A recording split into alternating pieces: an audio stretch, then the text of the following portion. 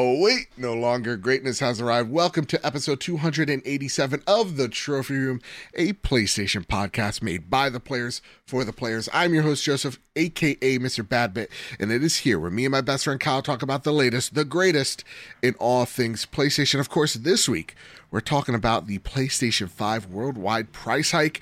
We're going to be talking about how Sony and Tencent are buying 30% of From Software. We're going to be talking about Game Informer's cover that is God of War Ragnarok in its combat preview, our Last of Us Remake Part 1 review, and how Sony is setting up its own mobile division with its latest acquisition. All that and more. But with all that said, and with all that out of the way, to the greatest co-host, whoever is, whoever will be, Mr. Kyle Stevenson, how are you, sir? Doing okay. A lot better today. Shout out to everyone who showed me some love yesterday. Yesterday was a rough day. Yeah. We'll probably get into it on the post show. I don't want to bring down the main show too much. Absolutely. But it was a day. Yeah. But it's behind us. I'm very much looking forward to the 3-day weekend up here in the States with Labor Day. Yeah. I'm excited for Saturday in particular, Joe. Why? I'm going to tell you why. I'm going to tell you why. Okay, please. I believe it's called National Cinema Day or National Theater Day. Oh, a theater. All movies are $3. So I might just spend the day at the movies on Saturday. Honestly, yeah, just like $3. Just like go whatever I want to see. Like, yeah, please. I'm gonna just. Then do I'll that. go to a Top Gun Maverick because you know I'm movie hopping. I was spending that $3 and that's it. Talk about Top Gun Maverick. Yeah, please. Loved it. Absolutely loved it. I hate how it's coming digitally like in a few weeks. I have to wait for the Steelbook for November. Yeah. Why? No, and it's like, is it just to boost the theater tickets? I don't know. First off, frustrating. The movie's a phenomenon. Oh yeah. Like it's just like it's dethroned Endgame. Like it's just a lot of. Yeah. I'm surprised, but it's so well deserved because it's such a great movie. Oh yeah, it's fantastic. That being said, though, we could turn this into a cinema podcast any day of the week. I also have had a rough week, Kyle. Yes. And I want to shout out the community who gave us a ton of love. Because we were supposed to do the Trophy Room stream day, and the night before, I have an elderly pup. He's 12 years old, and we had a situation with him. I'm gonna get emotional, but I'm gonna hold through. He's doing better. I'm optimistic for him. He seems better. Good. Not 100%. I think genuinely now he has a cold, but nonetheless, we're gonna see how the next few weeks hold for him. But I'm optimistic, and I want to just thank everybody for just being so supportive. And with that, just a little, thank you, a little bit of housekeeping. The Trophy Room stream day has now moved from August 27th. It is now September 17th. So get your ducks in a row. No excuses. Okay? Well, you got a date, move it. They'll understand. You got a family reunion, you don't even like that, uncle. So just come on by, stop on by. We got a whole bunch of announcements, a whole bunch of things to even give away. Maybe someone in this community was so generous enough to drop us their Horizon code just to give it away. That's awesome. I know, so awesome. So again, the Trophy Room Community Stream Day, September 17th. And join us. Add to that, would you kindly? We'll tweet out the games that we're playing. Yeah. Feel free to download them so you can play with us. Yeah. It's going to be a lot of things that are going to be available to everybody, like Multiversus, Rumbleverse, obviously the Fork Knife. Yep. We're Fall going to be Guys playing is a must. Fall Guys. We're going to be playing some Jackbox and some like really fun party stuff. So like, keep an eye out for what we're playing. Come on by. Maybe even some Last of Us. I don't even know. I don't even know. Maybe some cheap platinums. I don't know. Could be. We're part of the problem. Who cares? Kyle, before we get into the stuff, because there's a lot to talk about and a lot to get like angry about. Yeah. It's going to be a fiery episode. It's going to be a fiery episode for sure. I want to bring this question for you before we talk about all the PlayStation stuff. The September State of Play. Boom. Supposedly it's happening. We're announcing it right here. Yeah. Inside sources trust me, bro. State of Play. Maybe that's how 8th. we can get a code if we just announce the date. Yeah. We're holding PlayStation hostage. But supposedly it's September 8th. Okay. Do you buy all these rumors and speculations? So the only the only reason why I kind of buy that date is because we talked, what was it, last week or 2 weeks ago, with the Disney Marvel showcase happening on the 9th. I feel like you Sony, whatever showcase it is, we're going to see Spider-Man 2. That's a next year game. Yeah. I would be shocked if we don't see it at whatever showcase possible. So how do you navigate it with also being a Disney Marvel showcase? So why don't you show it on Sony stage first and then say check out more on the Disney Marvel showcase? So if it's the day before, synergy. That makes sense. Yeah, synergy. Or maybe the Wolverine, or like tease that stuff on go check it out tomorrow, or whatever else Marvel PlayStation business is happening. I don't know. It's just I feel like PlayStation does things like this sometimes. Like they'll give people false dates, false information, just to make them look a little silly. Yeah. That's something that's supposedly been happening a lot, but it's also like, well, I'll put people like Roberto on blast, but like, how many times are you going to say something's going to happen? Eventually, it's going to stick. Yeah, it's the boy you cried wolf kind of situation. Exactly. So, like, for me, look, I will love, if it is next week, you can expect 2 episodes next week. One covering just the news, and then one covering this state of play, or, showcase, whatever they're going to call it. On that Thursday, we'll stream it live and all that jazz. So, you don't have to be worried about that. We're going to stream it, record it. It'll be out next week. But how many times have my heart been broken about things? I truly think that it's probably mid-September or maybe even late September. That's all. I just think PlayStation wants all of it, all the time, all the space for themselves. So everybody's just talking about this event. That's fair. I meant to look this up beforehand. No, how dare you? So actually, last year's showcase was September 9th. On the 9th, yeah. So it's pretty close. Let me see what 2020 was. Yeah. Take a check. Check a look. Because like the other thing that you stated as September. September 16th. Yeah, in 2020. So early to mid September, and that's probably where it's going to fall, because like. Mid-September makes sense. I think TGS starts on the 20th, or like somewhere in the 20th, 22nd area. So like they're showing PSVR 2 there. So I would think it's by the time TGS starts, and somewhere September 15th it starts, by the way. When's that? September 15th. Sorry to cut you off. Yeah, no. So probably somewhere around the second week of September, maybe the 12th or 13th. It makes sense. So we're within 2 weeks. Yeah. I feel like. It's just like, to me, we know it's going to happen in September. It's just I feel like people are just doing it for clout. It's the 8th because my mom that works at Sony says it's the 8th. That type of stuff. It's like our favorite Nintendo bit of the uncle that works at Nintendo. Exactly. It's 100% that. Yeah. So I don't know. Maybe just call me jaded, but I don't know if it's this. I would love to be wrong. It's also that thing like where a lot of us are just hungry for a PlayStation showcase because it's been a bit. And I think we're so hungry for good news. We're at that point where a lot of the future of what we're playing is shrouded in mystery. Yeah. So we only know like theoretically 2 games that are coming out, supposedly. Yeah, we know the Final Fantasy VII Rebirth.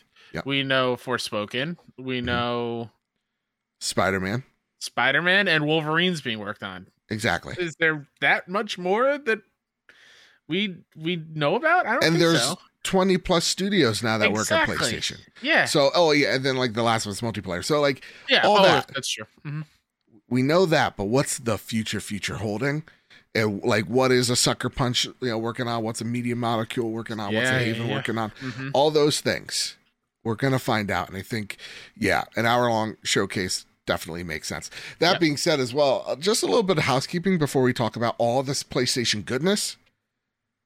First and foremost, y'all, I'm sick. So if I sound sniffly, if you hear a sneeze, that's me. There's no stranger in your car. I'm seeing double right now. So can you imagine? That's just a thing that you have to clarify. If you hear a sneeze while you're driving, it's not somebody in your car. It's someone in your trunk. That said, A little bit more housekeeping. I want to thank our patrons over at patreon.com/PS Trophy Room. I want to thank our newest members, Enigma, Stingray X, Jonas Young, Ryan Massano, Sean McKenzie, JD Dillinger. Thank you all so much for supporting us. I want to thank our platinum producers, Todd Burowitz and Toxic. I want to thank our gold members, Too Soon, Gavin Gossifried, Jose Jimenez, Jedi Master Ren, Metal Kirby, Stephen Flesh, Stoth, Simon the Pie Man, Chaotic Monkey, Enigma again, look at me, and Strubles and Bits. I want to thank our Silver Plus members, Awesome Dave, Heidendors, Nakachaka, Marcus O'Neill, JB the Purple Monkey, Jedus Von Metal, Tim Ulf, Justin Rodriguez, Cypher Primus, Captain Logan, Brenton Zachary, K Grimm, Rick Arrington, Dewane Raksha, The Good Sir, Mr. and Mrs. Nasty Boots, Strelish, Foolish Fuji, Any Day Now, Kevin Mitchell, Kevin Diaz, The Lord Commander Kogi, Elo 2032, Jinx the 32nd, Bubble Boy N7, Jesse Garcia, Hambone, The Aztec King, Millennial Falcon Gaming, Stone Cold ET.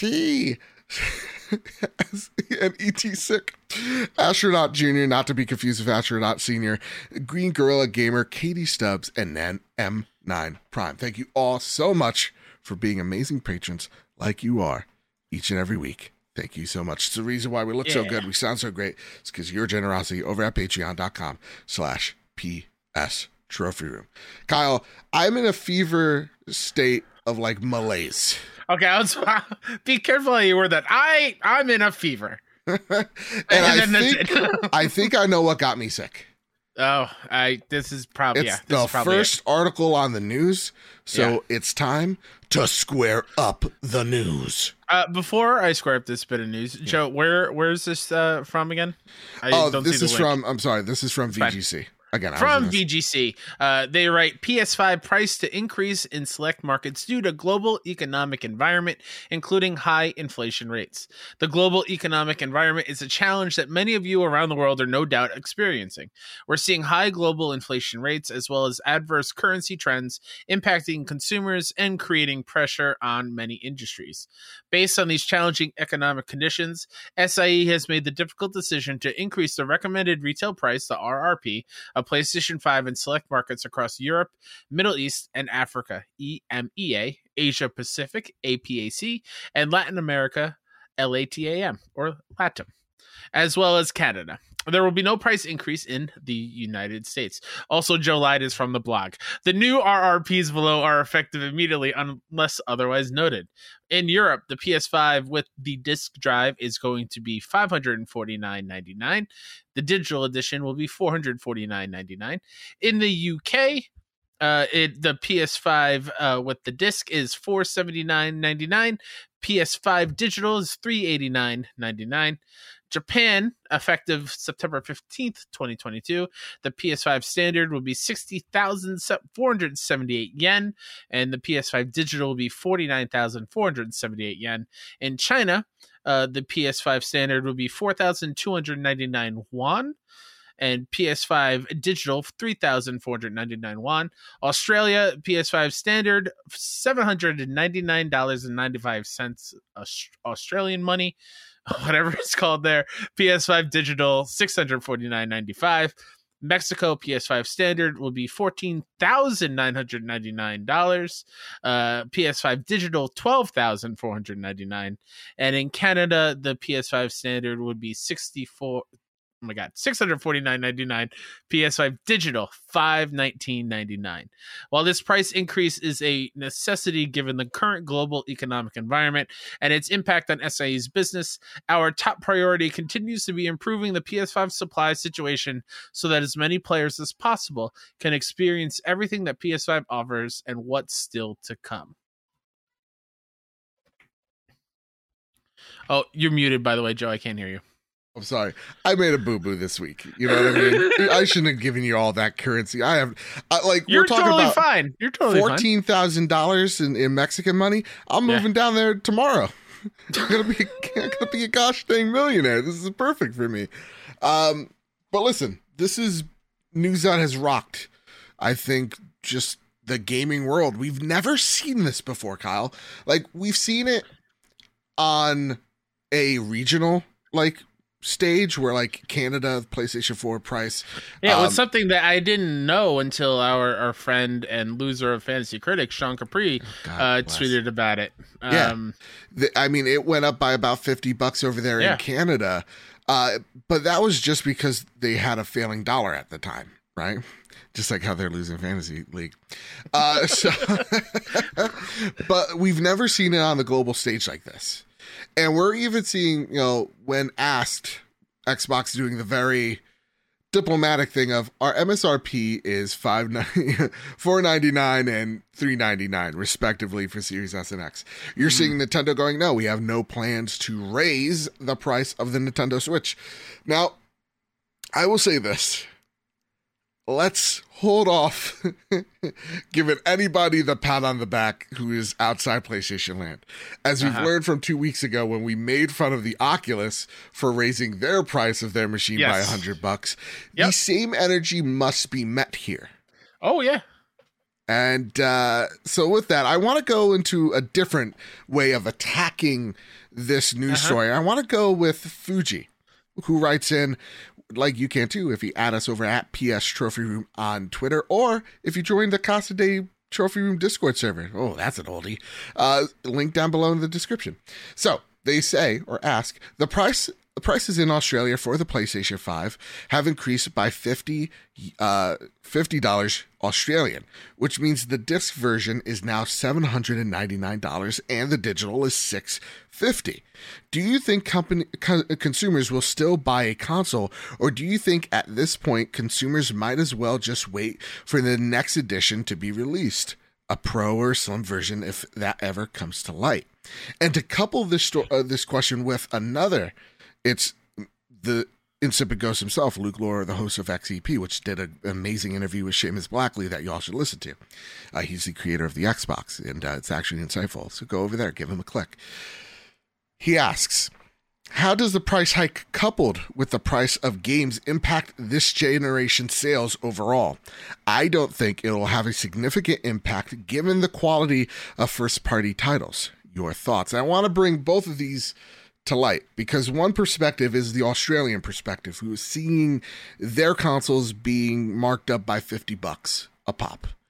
And then the other is an American perspective, because as you've seen here, it seems like all major regions are getting a price increase for the most part, except for America. Good old US of A. By golly geez. Oh, it feels good. It feels good over here all of a sudden, Kyle. So do you think, Kyle, this is going to have an impact on people? Do you think this is going to hurt PlayStation? What are your overall thoughts? I mean, you said it best. Keep the same energy. This sucks. It really does suck. I don't... If I want to play devil's advocate, I can understand why with the outside sources and economic whatever, but Sony and PlayStation are making a lot of money to begin with. You're right. So this, to me, is very greedy. Seems it. And it seems like they're taking advantage of what is still a hot commodity and still not as readily available. So but so with Luke's question, I don't think it's going to impact sales overall. I think people are still going to go out and buy them. Isn't that a crazy thought? It's very crazy. And it's the same kind of thing where, I mean, for example, just because it's happening this week, people talk about like they don't want to buy Last of Us Part 1. People are still going to buy it. It's still going to be on the sales chart. Like I feel like a lot of complaining is going to happen, or seeing things as not worth it, quote unquote, but they're still going to go out and get it. Right. They still want the thing. It's a bad situation. It's a bad look. And yeah, I think you're right. So let's step back a bit. Yeah. Right. Is this a good look for Sony? Absolutely not. Because to me, you're taking a look of a console that PlayStation has stated previously, and it's still a fact. The PlayStation 5 is profitable. It's a profitable console. They told it to their shareholders over a year ago that this console was profitable. They started making a profit. And as we've seen with, how we've learned from consoles previously, is that every batch of PlayStation 5 sold, the next batch gets a little cheaper to make and a little cheaper to produce. Like, one of the stories I was going to, put in the doc, but I wanted to put it here, is the PlayStation 5 has a new SKU that I was is just gonna bring that up. slimmer. Like, the standard PlayStation 5 is now light, is now as light as the digital edition when it launched. Yeah, so for example, it launched in 2020. The disc drive was 9.9 pounds, digital 8.6. In 2021, the disc drive version went down to 9.25 pounds, digital down to 7.9. This year's iteration, disc drive is down to 8.6 pounds, and digital is down to 7.5. So they're finding out how to make this thing more efficiently and how to shrink down the parts so that they can make more of these on the same wafers, right? Mm-hmm. So right off the bat, the argument of like, oh, we're losing money on this, it's more like we're losing profit on this. We want to make the same profit that we were going to make prior to inflation. So instead of, taking the hit on our profit, we're going to bring that cost to you, the consumer. And that's just not a good look. Yeah, and to me, this is not like a PlayStation v Xbox thing. I expect Xbox to take the hit. Honest to goodness, they just bought a company for almost $70 billion, right? And we've talked about it. Game Pass is their moneymaker. Right. That's their focus. And even them, that's a growth number for them. So I'm expecting them to take the hit because they're a company that has, their Azure servers, contract work with several governments. You have then their consumer products like Word and Windows that are just so huge. I expect them to take the hit when you're a $1 trillion company. Who I am proud of is oddly Nintendo. Yeah. And I think they're the ones that kind of need the pat on the back right now because this is a company that's like, hey guys, we're not even going to try to remake Tropical Freeze. We're just going to bring the Wii U port over to the Switch, charge you $60. You're going to thank us for it. We're going to charge you for one of, if not the worst online experiences out there. We're going to tell you that you have 6 months to buy Mario, and we're taking them off the storefront. That's the type of company we're dealing with. And even them, they go, nah, we're good. That is insane. Nintendo's not a company that has their arms in hands in other pies. They're literally strictly games and toys. Mm-hmm. And even them, they're just like, nah, this isn't a good look. Their hardware is made to be profitable off the gate. That's why Nintendo systems are usually so underpowered. Even them, they're just like, nah, this is not a good look. We're not going to do this. Which that is awesome. But again, it's a wait and see because I would love to praise both of these companies, but again, we were so wrong on this. And I think this is just such a bad look because, when we were talking about when the PlayStation 5 was launching, this thing can't be more expensive than the Xbox. Mm-hmm. This thing has to launch at $500, $400 respectively, or else this thing's going to bomb. And now we're saying, well, who knows? Because their IP are that strong. And I think what PlayStation is trying to get away with is this, hey, we want to make the same amount of profit so that the arrow's pointing upwards and it's not a little scattered. And so we're bringing the cost to you, just like how every other major company is doing. You go to the grocery store and it's like, yeah, that's more expensive. Houses are more expensive. Mm-hmm. Cars are more expensive. My dad got into an accident. He's all right. But he had to pay a $5,000 premium on the car that he needed. And they knew that. And they took advantage of that situation and him. And there's just so many other examples of things going up in price where I think PlayStation thinks, well, this is just the norm for so many people that they won't notice it or they'll give us the pass on.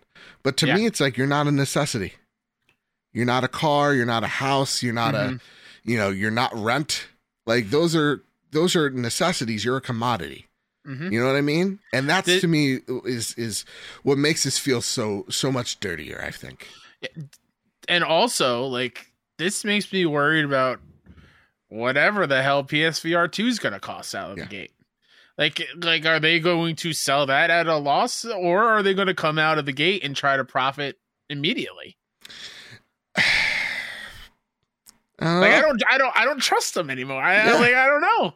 Yeah, I mean, it's such a good point. And like M9 Prime writes in, he goes, why do you think the price hike was so inconsistent? The USA has no hike. Canada has a $20 hike, while EU and UK have higher hikes. Even though as of writing this, the euro is about $1.31 Canadian. Man, I wish I was an economic expert. I'm also not smart enough to really like deep dive into this. But I would assume it's probably inflation rates over there in the individual regions.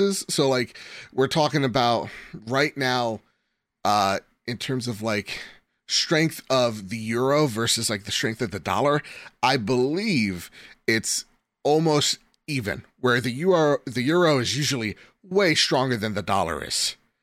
And they are now seeing that it's almost at parity between the US dollar and the euro. And that's why prices are going up so dramatically there. And it's going to get worse as the Russian aggression in Ukraine gets worse, as their energy crisis starts rolling in, especially over there in like Germany. So I think PlayStation's kind of looking at the economic situation in the next 3 to 6 months going, ooh, things might get a little tight over there. So we should probably fluctuate according to where the market will be 3 to 6 months from now, if that makes any sense. But you're right. Again, all of this sucks and it's so inconsistent. And us as Americans, Kyle, we don't get any of it because we are the most important market. Every market that you see this price hike, PlayStation is just so dominant in those areas, like the UK, like in the like the European Union in Europe, in Saudi Arabia, all those, the Middle East. PlayStation's huge there. So they're just like, yeah, we get to take advantage of the situation a little bit by making sure our profits remain high, even though this console is still profitable. We want to just keep, again, that profit. And that's just greed. I'm sorry. Yeah. At the end of the day, it just is. I've also been noticing that, like, it seems to me like there are more drops of new consoles being like available to purchase. Yes. And they've been sticking around longer too. Like they're not selling out like almost immediately. So you're starting to see them solve that problem that they've been having, which is it just so happens to coincide with a price hike. Exactly. Like it's very dirty. And here's the thing, Kyle. I this is a question for the audience here. I'm genuinely wondering this. For those of whom are waiting on a PlayStation 5 or looking to get one, has this changed your mind? Are you going to wait for the sim like Fuji, or are you going to actually still jump on this because God of War is coming in a few months? I genuinely want to know, because for me, as the American perspective, and as someone who already owns a PS5, when I walk into a retail establishment like a GameStop, I go, hey, so like, do you just sell PlayStation 5s on their own? No.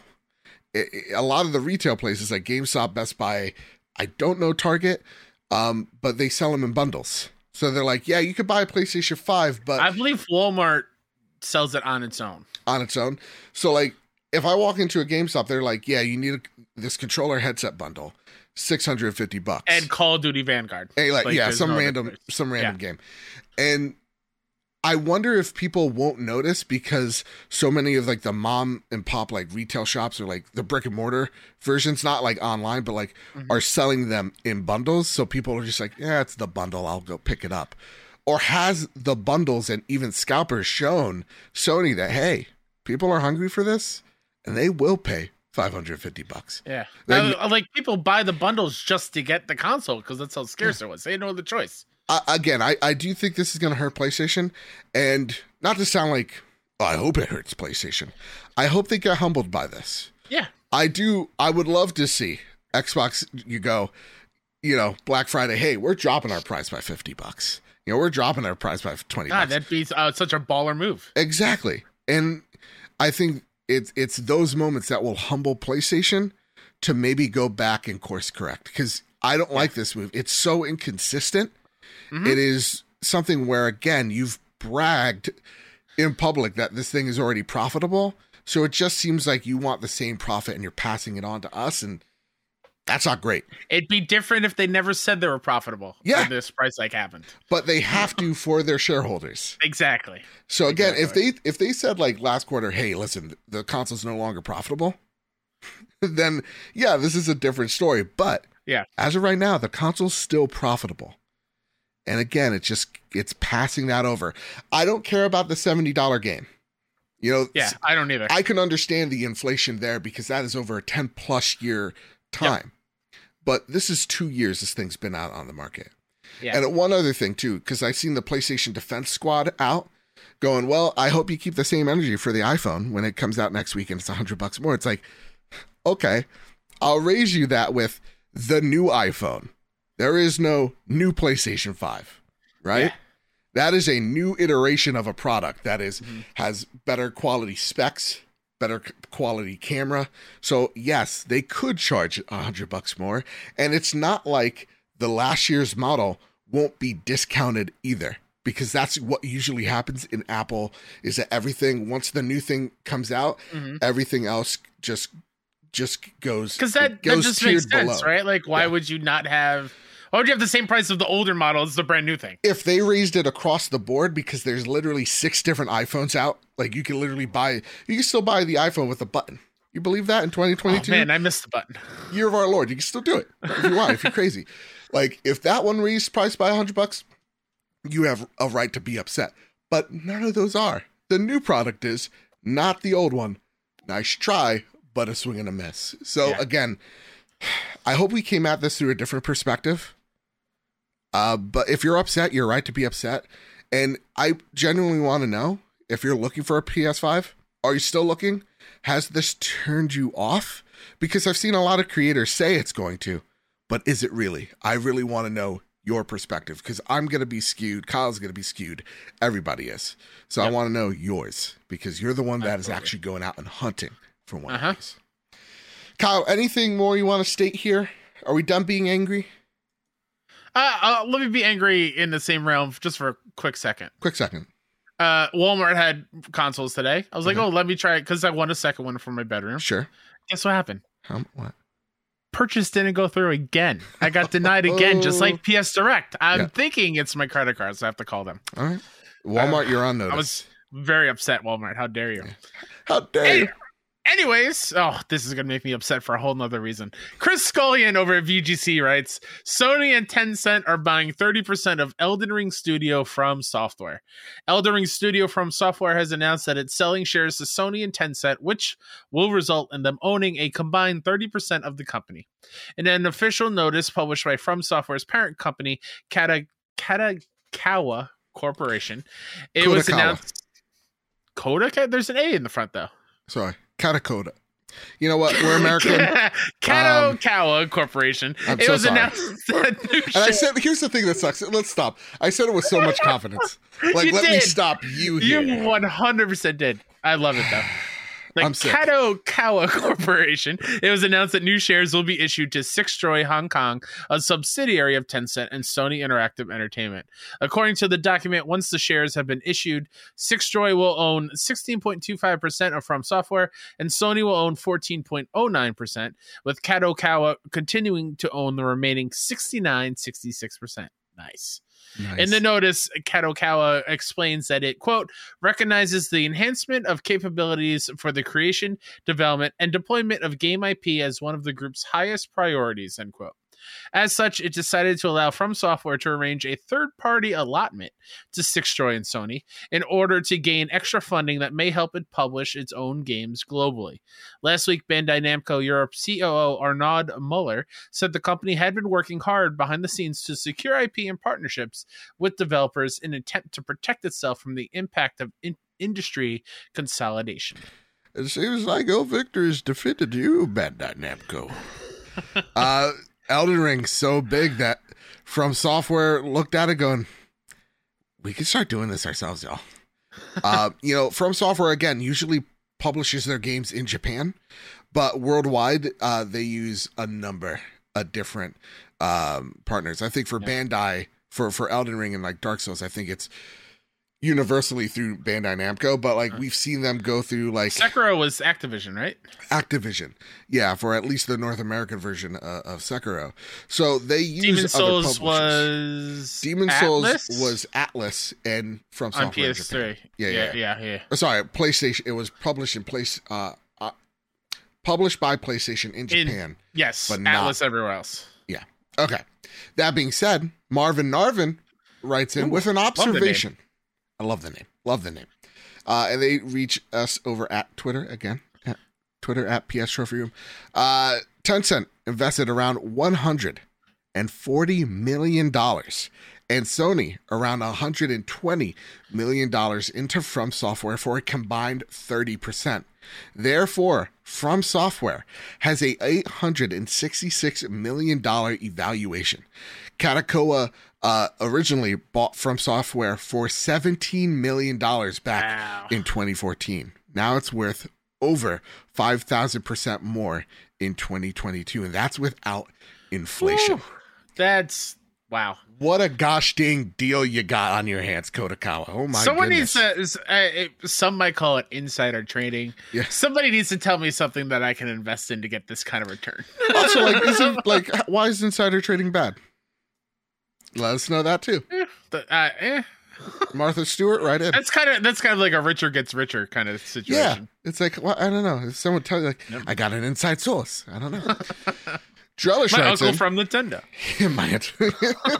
Drellish writes in, European greetings, Joe and Kyle. So Greetings. stoked to hear you guys presenting another episode. To Every the week? Sony and Tencent share acquisition from Software. Of From Software. I found this interesting tidbit not presented in any reportings thus far. Tencent was strategically chosen by From Software for the, and wait for it, quotes here, strengthening its capabilities to develop and deploy mobile games and other network technologies in a global market. And for Sony, it looks slightly different. Quote, the company conducted a third-party allotment with Sony as the allottee with the aim of strengthening its relationship with the Sony Group over the long term. Wait for it. And creating new IP of the company and maximizing the utilization of its existing IP in anime and game fields. And Drellish continues, are we getting an Elden Ring anime/TV series/movie? Could very well be. Absolutely we are. And their question, do you think From Software follows separate strategies and outcomes for each Tencent and Sony? Interesting to know that microtransactions have never been a part of From Software's thinking, and I wonder if Tencent will open those doors through the acquisition, looking at the mobile side specifically. Ooh-wee. Kyle, what do you think of all this? What do you think of why From Software chose Tencent, why they chose Sony, and what do you think about them going into the mobile space first? Sure. The Sony part, I think, just makes sense because that relationship's already been a thing. I'll be honest, the Tencent thing is not something that I'm super familiar with and knowledgeable Not of. jazzed But, about either. That's also a thing. Like, I could care less if they do mobile stuff, just because I know that's not going to be something that I'm going to check out, at least for like a From Software mobile thing. I mean, it just makes sense, right? They want their own money to do their own thing. I'm happy it was with Sony for a part of it, because that makes me excited for the Sony From relationship in the future. Oh, yeah. Look at me talking highly and looking forward to From Software games. Yeah. What has happened to me? The I show know. has corrupted me. I know. And I love indie games now. Like, really do. Like, legitimately. It's like we changed people, Kyle. Next week, we should, I think we tried this in the past. Let's do a screenshot of our backgrounds and swap camera pictures. Yep, it's interesting. I'm happy it didn't get bought out outright, because that would have just been a hell day on Twitter. No matter what bought them. I think it's interesting that you and Drellis both went to like an Elden Ring anime TV series movie thing. Yeah. Why not Bloodborne? Oh yeah, that's happening. That's what I thought first before Elden Ring. Yeah, that is 110. Okay, let's get right into it. Let's All right, go ahead. Let's start it right because it's been a while, Joe. It's been a while. It's been like 2,275 days since. There it is. We haven't heard that. We haven't heard that in a bit. Give or take. And that quote of utilizing existing IP in anime and gaming fields, that interests me a great deal. Because as we know, Bloodborne game of the generation, last generation. I don't make the rules. That's just a fact. Wow. And spitting in the face of Ghost of Tsushima like that. How could you? I mean, they're both so good. Why can't it be both? Why do we have? Why is it always one game? I agree. But that's the interesting thing. So okay, Tencent worries me. This is a company that is the biggest moneymaker in games, and has done this like silent takeover of the gaming industry for the last decade, and it is concerning. It really is. Again, it's what Embracer is hoping to be, is what I'm getting at. Kind of, but it's more like where their censorship lies, controlling what certain companies can say or can't say about a certain company that they're in. China. That does concern me. And the overall like ignorance of it, or willful ignorance of it, that I've seen both from the inside and outside of the industry is quite alarming. That being said, though, you know, when we talk about mobile, I do think they're talking about more like gacha games. So how do we make an Elden Ring gacha game, and how do we do it in the From Software fashion so that it's not so beat yourself over the head with? That is interesting to see, to kind of see how that pans out. And honestly, Kyle, taking a look at this right here, right now, it's probably why they chose Tencent. It's like, hey, you guys have, it's kind of like similar with the Bungie acquisition. You guys know how to make mobile work. We know how to make our games appeal to a wide range of audience, and we know how to create our own genres, right? So why can't we do that in the mobile field? I think that's why that partnership is there. It's kind of to strengthen each other a little bit. When it comes to the PlayStation side of things, and this is not an original thought. Shout out to Christopher Dridge over at the GameIndustry.biz, who said, this is how you secure things to be third party, right? Like if you're PlayStation, you infuse your partners that you don't want to see go, or maybe at one time go in the future. This is how you make them stay. I think that is incredibly important. I think PlayStation's relationship with From has been strained in past memory. I think PlayStation saw them on the Xbox stage and probably was just like, ooh, this could get out of our hands, because yeah, From Software games are kind of synonymous with PlayStation, and you don't want that leaving you. So let's create a partnership together where we're working together to help each other benefit. So like, I wouldn't be surprised if the next Elden Ring, let's just say, or next, you know, IP coming from Software gets shown off at PlayStation stages from here on out. I don't think you're getting anything special, because that's not how From Software rolls, but you're going to see it marketed alongside other PlayStation exclusives as if it was an exclusive, while it's still being third party. That's what you're going to see here. And with that, you're going to see them kind of similarly like with Bungie. Hey, we want to go into anime. Why not make a Berserk style Bloodborne show? Why not make a Elden Ring anime? Those things can happen, and PlayStation wants to get in that in a big way. That's why they created PlayStation Productions, and give From Software rather the tools in order to do that. Just makes sense. And this next question here, Clear Wings writes in, question for the show: with the recent purchase of the stake in From Software, do you think that this is a signal of the end of outright acquisitions this year, or do you think there will be a big one from Sony? So, you know, again, I do think now this clears the way for Bloodborne to at least get a 60 frame patch. We saw a weird patch all of a sudden on a random, Tuesday? Well, it's the servers are going down, right? Today, actually, I think. So, for maintenance. Yeah. So it's weird. Things are lining up. And yeah, maybe this allows for someone like Bluepoint to come in, make it, and have Miyazaki come in and give them pointers, give them tips, and give them advice as a advisory role. Like we've been saying for a very long time now. So that's how you make this happen. But Kyle, throwing this over to you, we saw a few weeks ago, Square Enix was just like, hey, we're looking to sell stakes in our studios. Yeah. Do you think that this is where PlayStation is going to start going? It's like, we don't need to buy publishers. We need to buy studios or stakes in studios to make sure that there is some Sony incentive. We don't have to go out there and spend $80 billion. We can work with a few $100 million to help secure studios to exclusively work with us. It's interesting. I don't know if that apply. Literally, I don't think that would work with any other place other than From. The reason being is because From is already under two different umbrellas. Right. It is under the Kodakawa company. And then that is under Tencent. Well, or no. Not Tencent. No. Yeah. But like, there's more hands in the... Yeah. In whatever they're making. You know what I mean? So, I don't know where I was going with that one. I don't know either.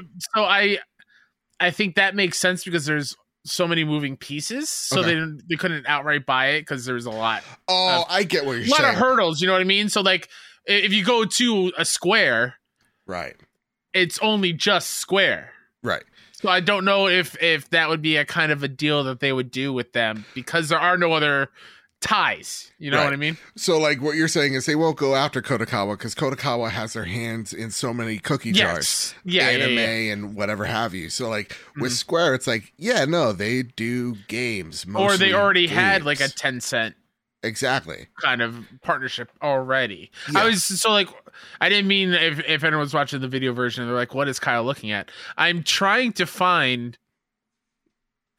I thought I saw it today and it's just not coming to my brain. When did Sony initially invest in From Kadokawa? They invested. Was that last year? Yes, last year.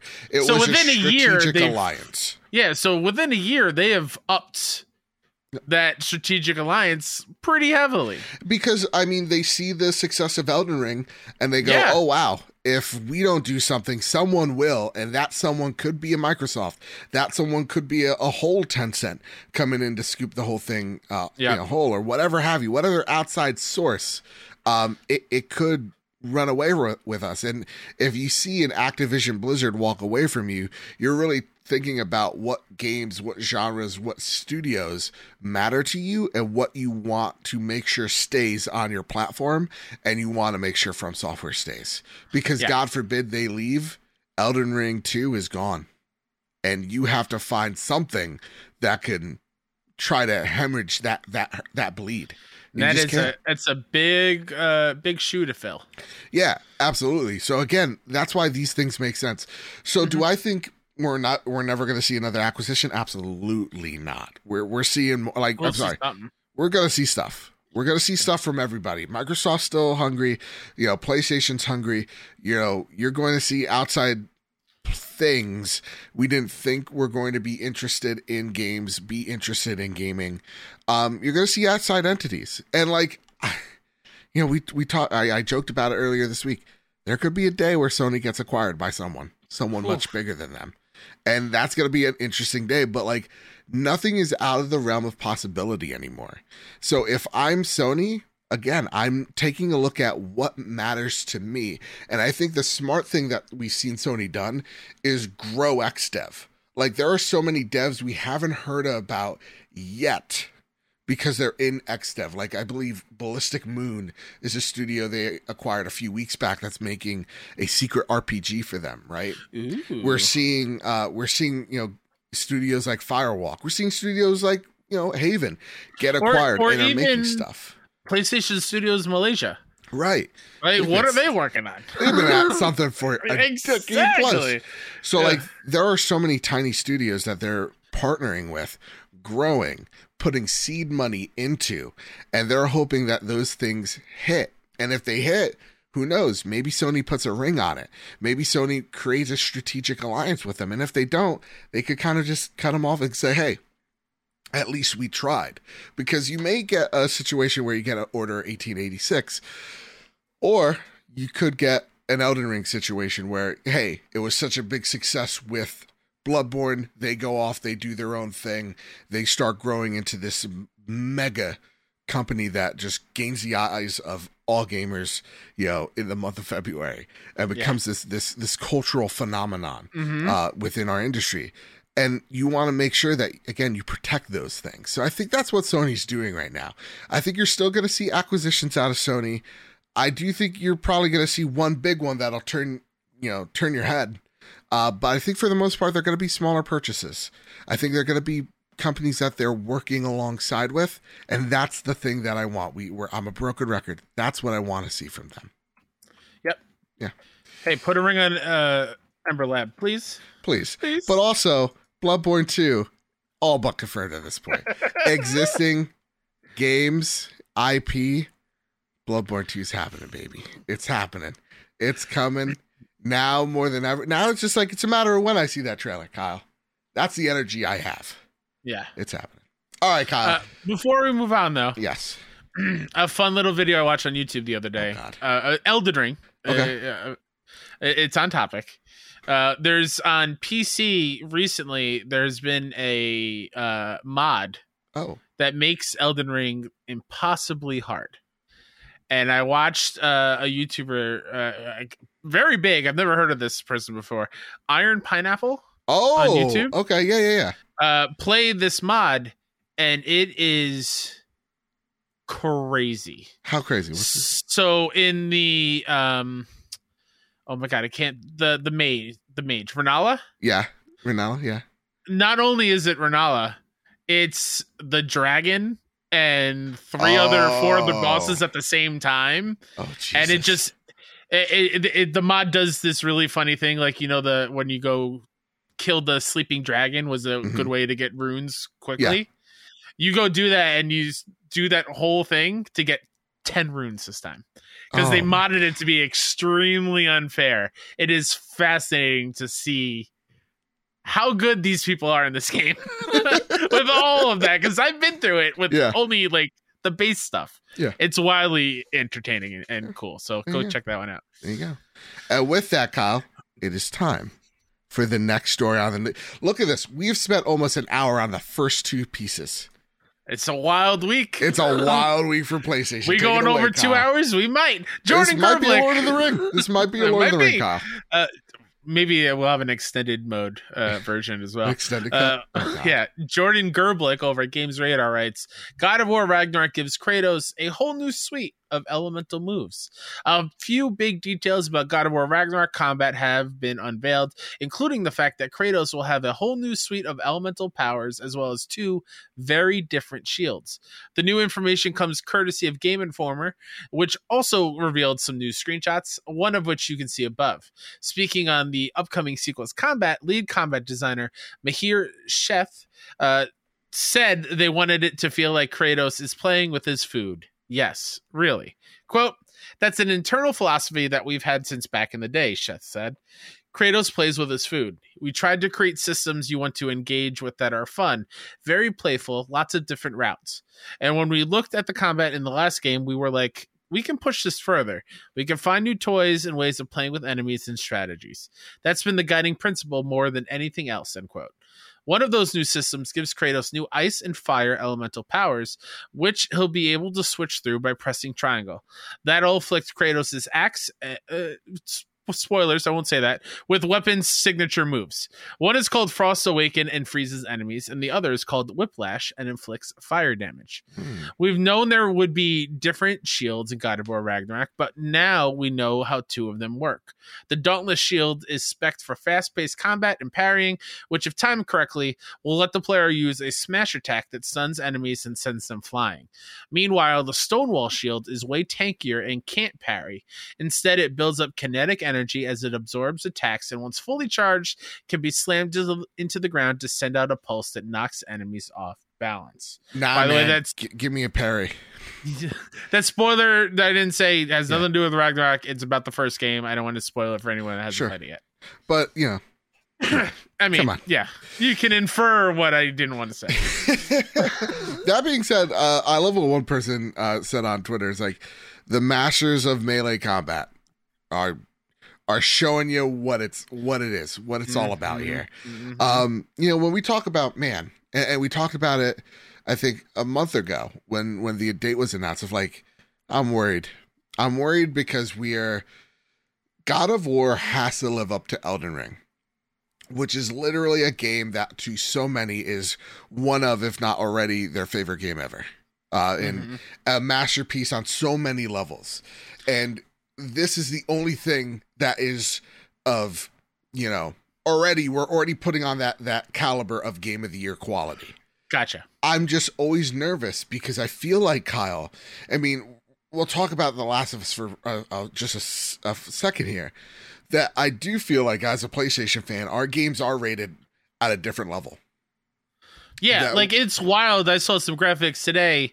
Apparently, PlayStation exclusive games just sit at 88. Right. That is like the go-to end Metacritic score. Like, that's wild. They've all ended up on that.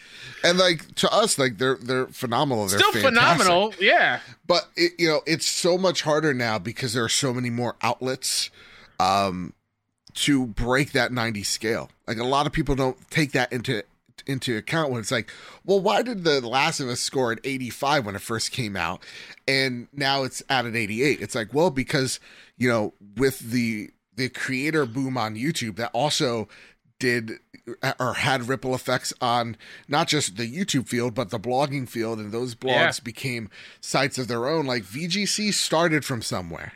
You know what I'm saying? PS Lifestyle started from somewhere. That's what we're trying to get at. So like, they're just rated at this. There's so many more outlets, and they're rated on such a varied scale. But I also think there's something to be said of like, it's why we don't have necessarily a rating thing, because numbers are dumb. Yo, real dumb.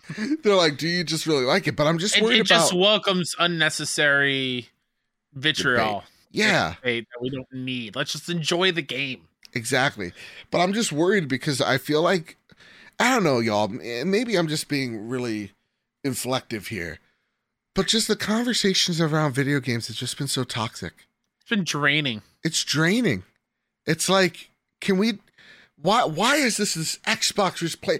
Like, why is it like, you know, why is it like, oh, when are PlayStation fans going to actually fight back? When are Xbox fans? It's like, what about we just shut up? We just mind our own business. We play these games. Just love what we love, man. That's what we've been preaching forever. Let's just love what we love and play the hobby we all enjoy. And just talk about our community, celebrate them, and give thoughtful feedback. Not this like thing that feeds clicks. It's so draining. And that's why, Kyle, to me, when I saw this, to make a very long story short, I was relieved. Because I was like, now you show me. Now you show me why I was just such a dummy for having that anxiety in the first place. Because this all sounds really great. Like, the whole idea of playing with your food. I'm thinking of like the juggling of God of War 1 when I was, God of War 2018. When I'm seeing that juggling happening, or just going back to like all the way to God of War 1, like just having those enemies consistently in the air and just juggling them so that they don't touch the ground, or throwing the axe and choosing to melee with fists for one enemy and then calling it back and attacking another enemy with the axe and switch, like it's so good. And to see them go, we don't think that button was used enough, so we're gonna use it in really unique ways to kind of help you go through your journeys and make the combat a little bit more to have a little bit more depth. That excites me. And then like the shield thing, it's like, the shield in God of War 2018, as I remember it, I didn't use it much. I'm more of a dodge and parry person. So I'm just like, give me different shields that do different things. This is how you evolve that combat to make it feel different. So I don't know. I saw this and I'm excited. And now I'm like, all right, the weeks to come, we're going to get more. The marketing's here. So Kyle, take it away, man. What are your thoughts, your feelings on all of it? Oh my God. I love seeing it because it came at the perfect time. Yeah. It was, yes, I'm hungry for exciting PlayStation game stuff to see, new stuff. Mm-hmm. But I'm also like, not that I forgot God of War is coming. Like, I knew it was coming this year. We've been banking on it all year long, but I still had like the old trailers in my mind. And to see a side-by-side of what we saw and then what it looks like in like combat and gameplay with HUD and everything, I'm so excited. Mm-hmm. It's like, becoming real. It's becoming exactly. It's like like Christmas is coming soon, and that is Ragnarok and whatever comes with it. And I told you before we started recording, it had nothing to do with the combat or anything. There's this just small little clip of Kratos, Atreus, and Mimir in the canoe going through a cavern or a cave, and I just want to live in that cavern. Yeah, it is gorgeous looking, and that is on Twitter. That image is like compressed, and I am just. This is going to be another showpiece for PlayStation 5 visually. Everything. And it was another thing that took me back a little bit was when I think of God of War 2018, mm-hmm. I think dark, like gray, misty. It's not like a bright, cheery place. These screenshots are like out in the full sun, middle of the day. It's super colorful. It is bringing such a new life into what God of War is. Like, it's brightening up the palette a little bit. 100%. It's similar to kind of like Forbidden West, what it did to the Horizon world. Yeah. Man, PlayStation Studios is revving on full engine at full speed this year, and I'm here for it. Yeah. I'm very excited. I can't wait to hold Mjolnir up with my collector's edition as soon as I get it. Gosh dang, I'm so excited. With that, Kyle, have you seen this? Have you heard about this? Listen. Our Last of Us giveaway, it's over. It's done. Oh, Kevin Ainsworth won it. Whoop, whoop. First time he's going to be playing Last of Us. Oh my God. I'm so excited for him. So excited. How do we up the ante from that, Kyle? How do we, Joe? I have 2 collector's editions of God of War Ragnarok. I'm not talking collectors like, oh, it's like the $80 or $100 version. Y'all want Mjolnir? Do y'all want y'all want a Mjolnir? Y'all want a Mjolnir? Patreon.com/PS Trophy Room gets you already an entry in. Rate us 5 stars over on Apple Podcasts. Rate us 5 stars on Spotify. Share your screenshots over at PS Trophy Room. Tag us in them, and you're entered to win. There you go. That's how you do it. There's so many entries, so many ways to win, and we will announce the winner a week before we get our collector's edition. So if you're looking out, you might just be able to snag it. That said, it's time for our next story on the news. Arjun Kapral. I lost my spot in the Google Doc. I really thought we lagged. No. I lost. For some reason, it went up in the doc. I was like, that's weird. Arjun Karpal from CNBC writes, Sony sets up a PlayStation mobile gaming division in a major push beyond consoles.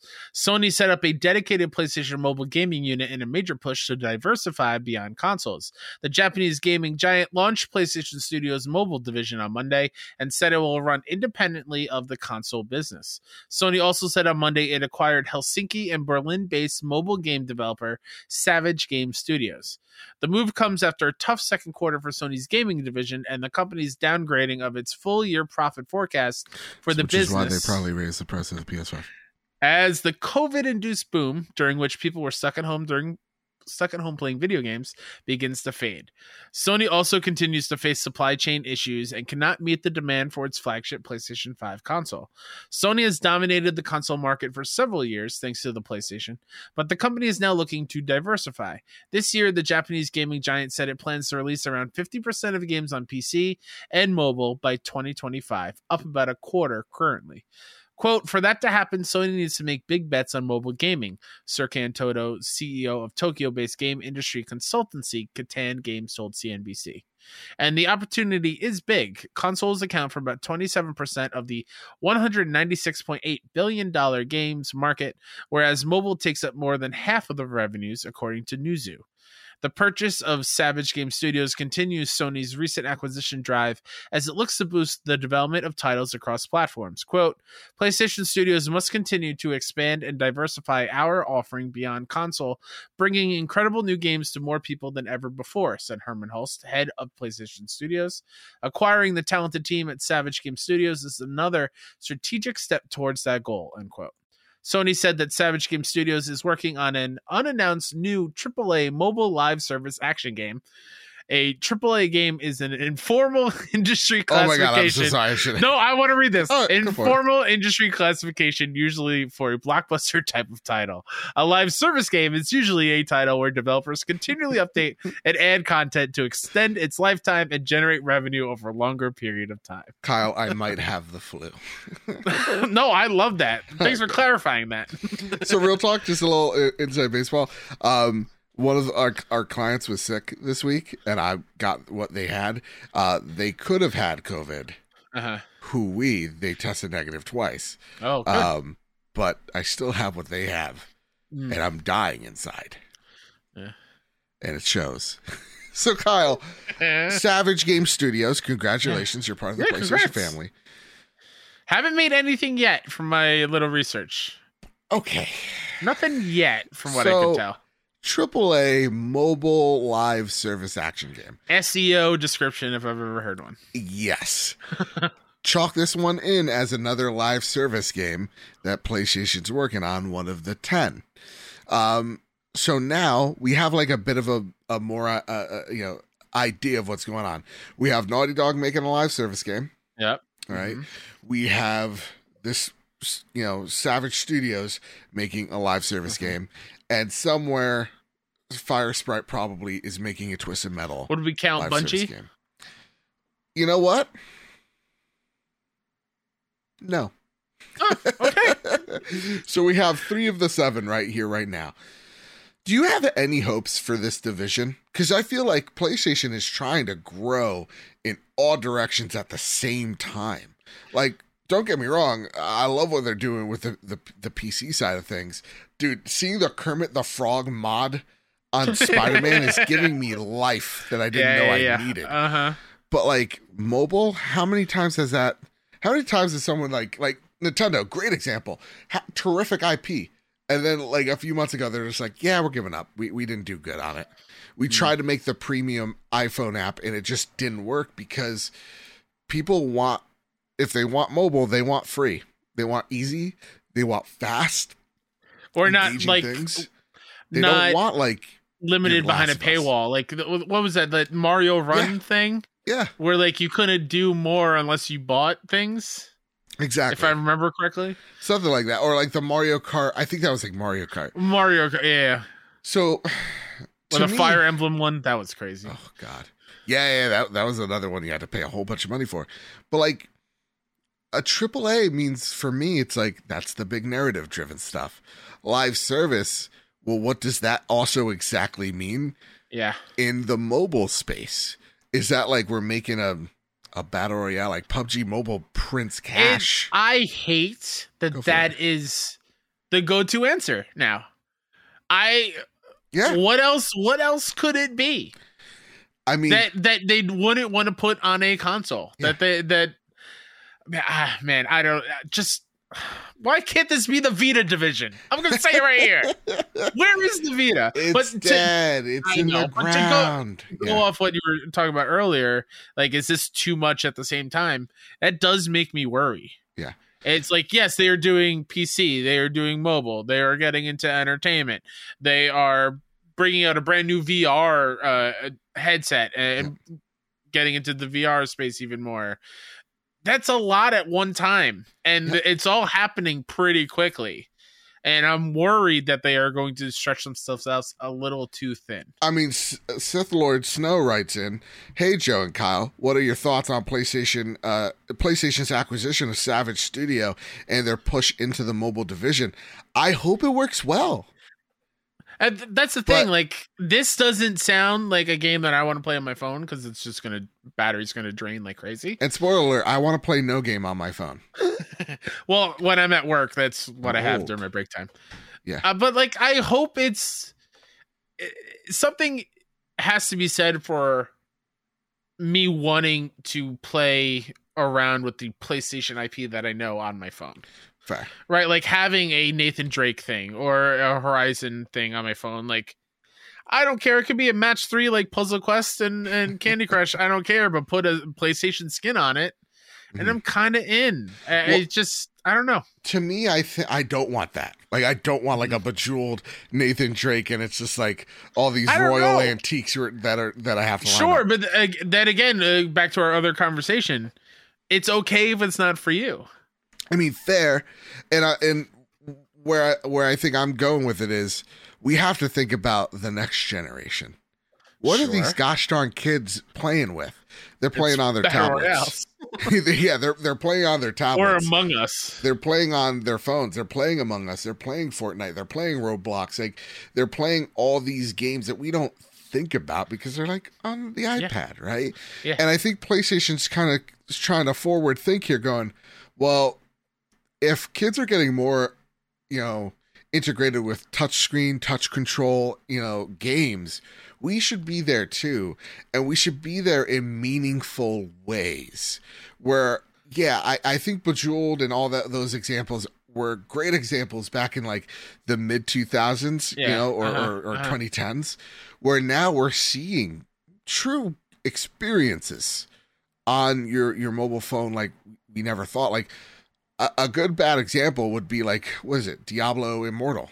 It's a great experience until you get to the microtransactions portions. Yeah. But that's like a legitimate, what we would consider, game in there. Look at Fortnite. That's the literal same game you're playing on your iPad that you're playing on your console.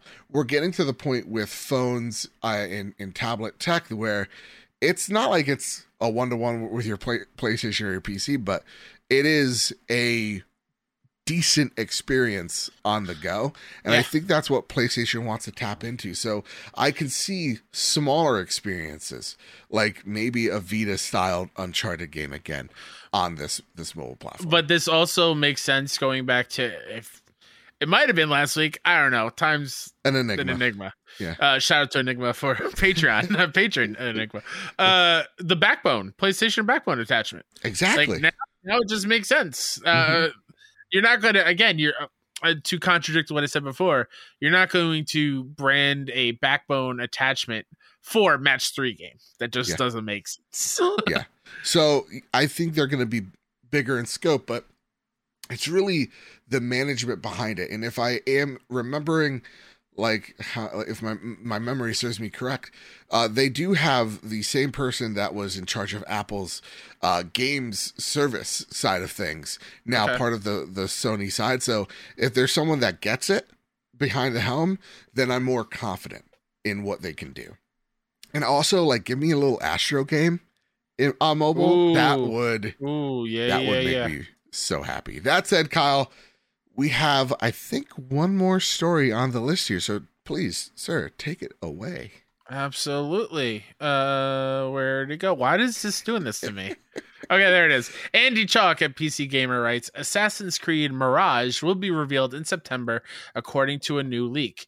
It's been almost 2 years since the release of AC Valhalla, which means we're definitely due for another. And it looks like we might get our first look at what's coming next at the upcoming Ubisoft Forward event in September.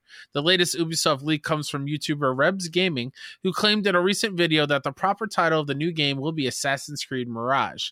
It will be set in Baghdad between 860 and 870 CE, will be a return to the gameplay style of the original Assassin's Creed, and is expected out in the spring of 2023. To clarify, all of this is separate from Assassin's Creed Infinity, the existence of which Ubisoft confirmed in July. No details on that game have been revealed yet, but it's reportedly going to be a live service game with multiple historic settings.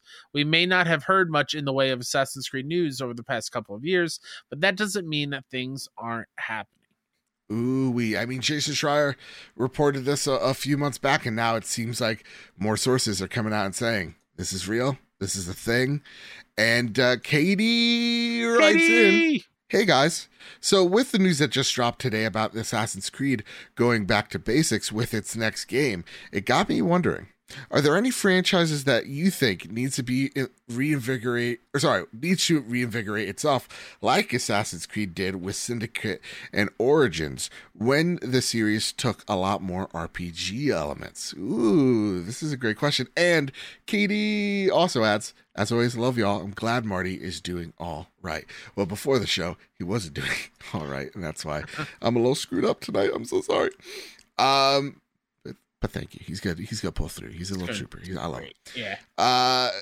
What is a series that needs reinvigoration? That's great, because listen, I like everything that you're saying, like they're saying here, because I kind of want them to go back to basics a bit.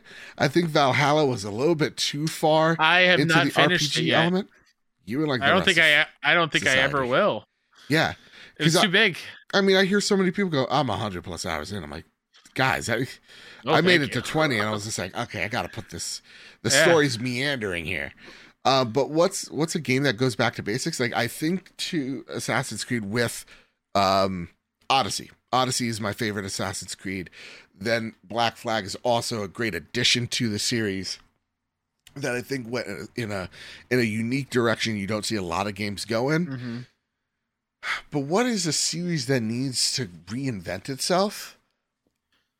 I don't know. It's such a good question. I think to PC, I think of like World of Warcraft needs to reinvent itself. Sure. It needs to do something drastic to bring players back, because I've seen the Dragonblight expansion. It's not doing anything for me.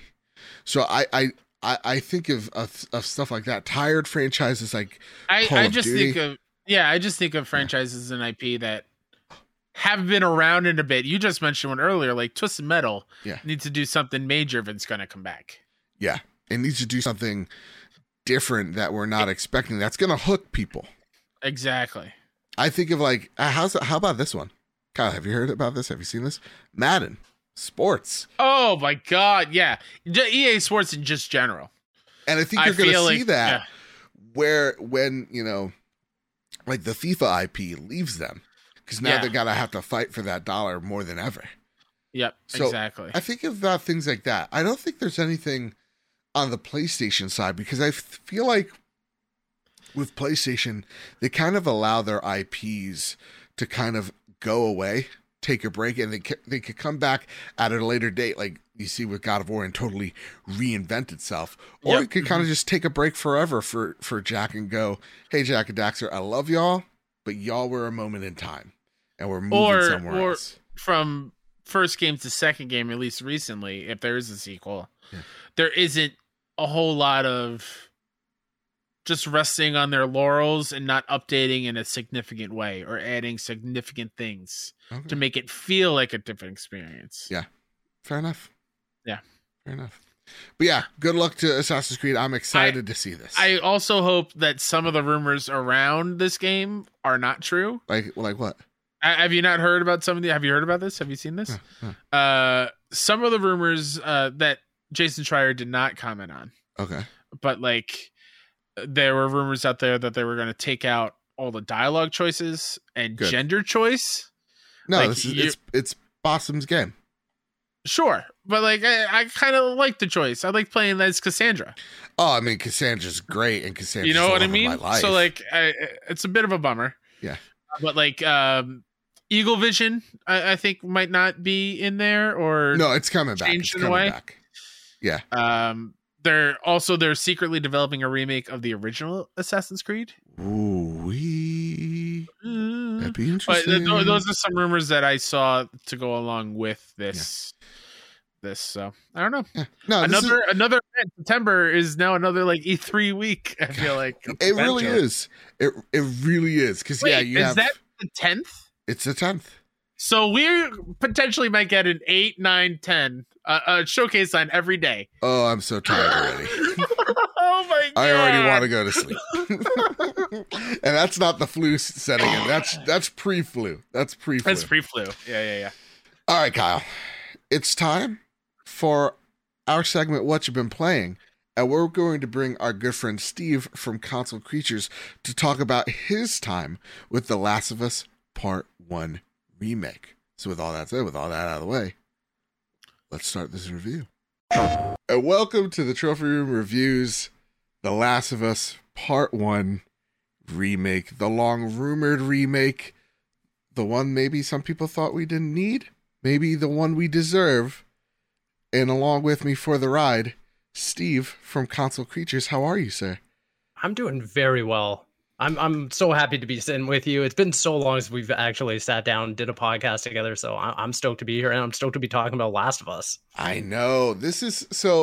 I remember a few months back when, this was just a rumor, this was just a piece of speculation of The Last of Us being remade from the ground up.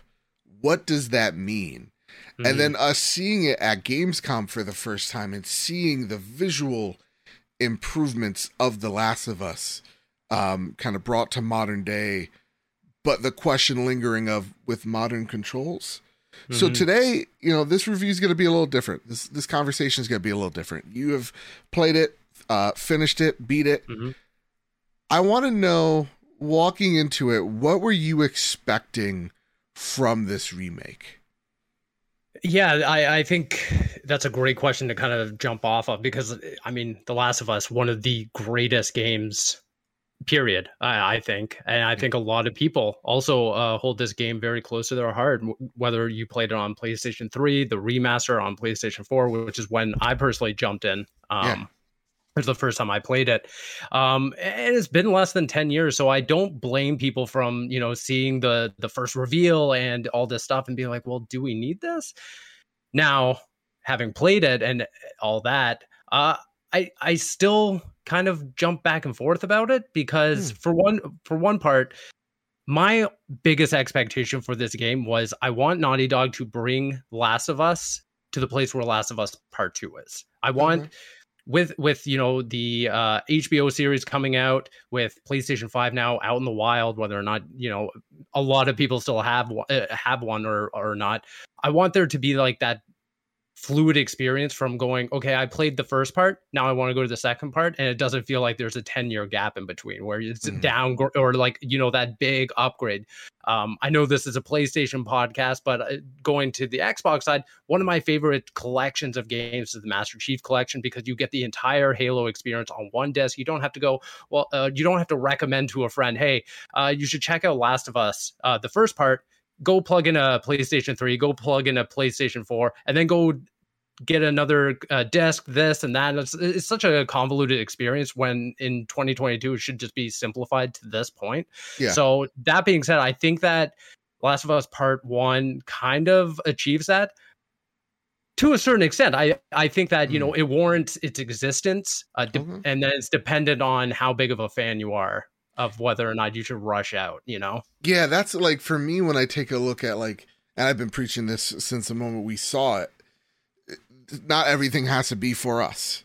That this, absolutely. To me, I look at this product going, this is for people probably checking out the show first, and then for the hardcore Last of Us fans second, and then maybe for everyone else down the road.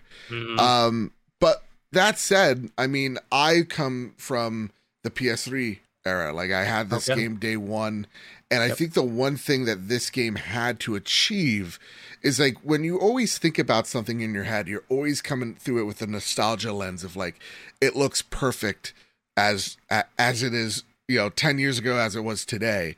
And you don't realize until you see the side-by-side pictures of, like, oh, actually, this is quite an improvement. And we've seen a lot of scenes where this game looks drastically different than what it was 9-10 years ago. So I want to go from that perspective.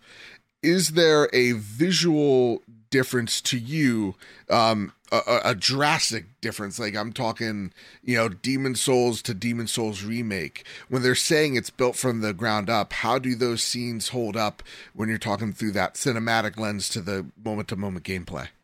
It's incredible. I think that now we're at a place where it's a one-to-one experience from Last of Us Part 1 to Part 2, where before, when the first time I played Last of Us Part 2, I jumped in and I was like, Ellie just looks different. Like she looks weird in terms of like the timeline, where it's like, okay, well, she looked very young in Part 1, obviously, but then she looked a little too old in Part 2 for how many years passed in between the games. So I was like, I understand that they're, trying to make the most realistic model for her and all that. Now that shift doesn't seem as drastic. I think you look at Ellie in Last of Us Part 1, and you can tell like that is the girl who grows up to be Ellie in Part 2. Like, and the big thing I think is that the graphical improvements just enhance all the emotional beats of this game. So, I mean, we're not going to go into like story territory because either you've played Last of Us part, the first part, and know exactly what it is, or you haven't. So there's no real point of like talking about the story at this point, in my opinion. But everyone that's played the game knows there's like 3 huge beats. The middle, there's one at the beginning, there's one kind of in the middle, and then there's one at the end. And those always stick with every single player, I think. This time around, it's actually the smaller moments that stick with me, only because you can see like the emotion between Joel and Ellie as they're talking to each other. There's a particular point of combat where, Joel is struggling with a hunter, and he's, it's not a spoiler or anything, but like he's being like tackled into a puddle and reaching for a gun and everything. And in this game, like you can see the struggle not only on his face, but in his eyes. Like you can see the panic where he's like, I'm about to die right now. And it's those small moments that I think you don't get in the remaster or the original version of this game. So when Naughty Dog was saying, "Hey, we this is as close as it gets to representation of the actual performance," yes, they really do mean it. Yeah. And one thing I keep coming back to is that Last of Us is known for its narrative, right? Everyone praises this game for good reason, that this is one of the best written games ever. And I think Part 1 finally gets the visuals to the same level as the narrative, where I don't think there's any back in the day, The Last of Us looked great for being the sunset product of the PlayStation 3 and then coming into PlayStation 4. But I think finally it's on par, where the visuals are just as good as the narrative. All right. See, that gets me really excited when you say it's the little moments. It's it's the performances actually getting caught almost 1-to-1. Mm-hmm. The combat, though. Yes. The combat. Yeah. We just literally, as of recording, we finally just saw what the combat looks like. Mm-hmm. Steve, this looks like the Last of Us 1 combat. There's no dodging. There's no prone. Nope. This is the same experience you're getting, albeit I will say that I like it a little more this time around. And I don't know if it's just because it's been a while since I played The Last of Us, the original, but I always felt that it was slow. Controlling Joel in The Last of Us, it always felt slow. And I always go back to it that The Last of Us always felt like a stealth focused game, while Last of Us Part 2 felt like a shooter. Ellie felt more fluid in her combat and everything, and she felt faster switching between weapons. Here, it almost feels like it's kind of in the middle, where you do still have all those same stealth sequences. You can still throw the brick and methodically take out your enemies one by one. But I also don't feel held back whatsoever of pulling out a pistol, shooting some guy in the leg, watching him get down, hit him over the head with a bottle, or just swap between weapons with the weapon menu. I feel like the weapon menu this time around is a bit faster, where it doesn't feel like it's a hindrance to combat. Mm-hmm. But that being said, I mean, it is the same combat at the end of the day. You are still tucking him behind a box, shooting a guy. It's the same Naughty Dog combat we've played across generations at this point. So I don't think there's anything core added or taken away. I just feel like it's better at this point. Okay. And so when we talk about the combat, has it aged well?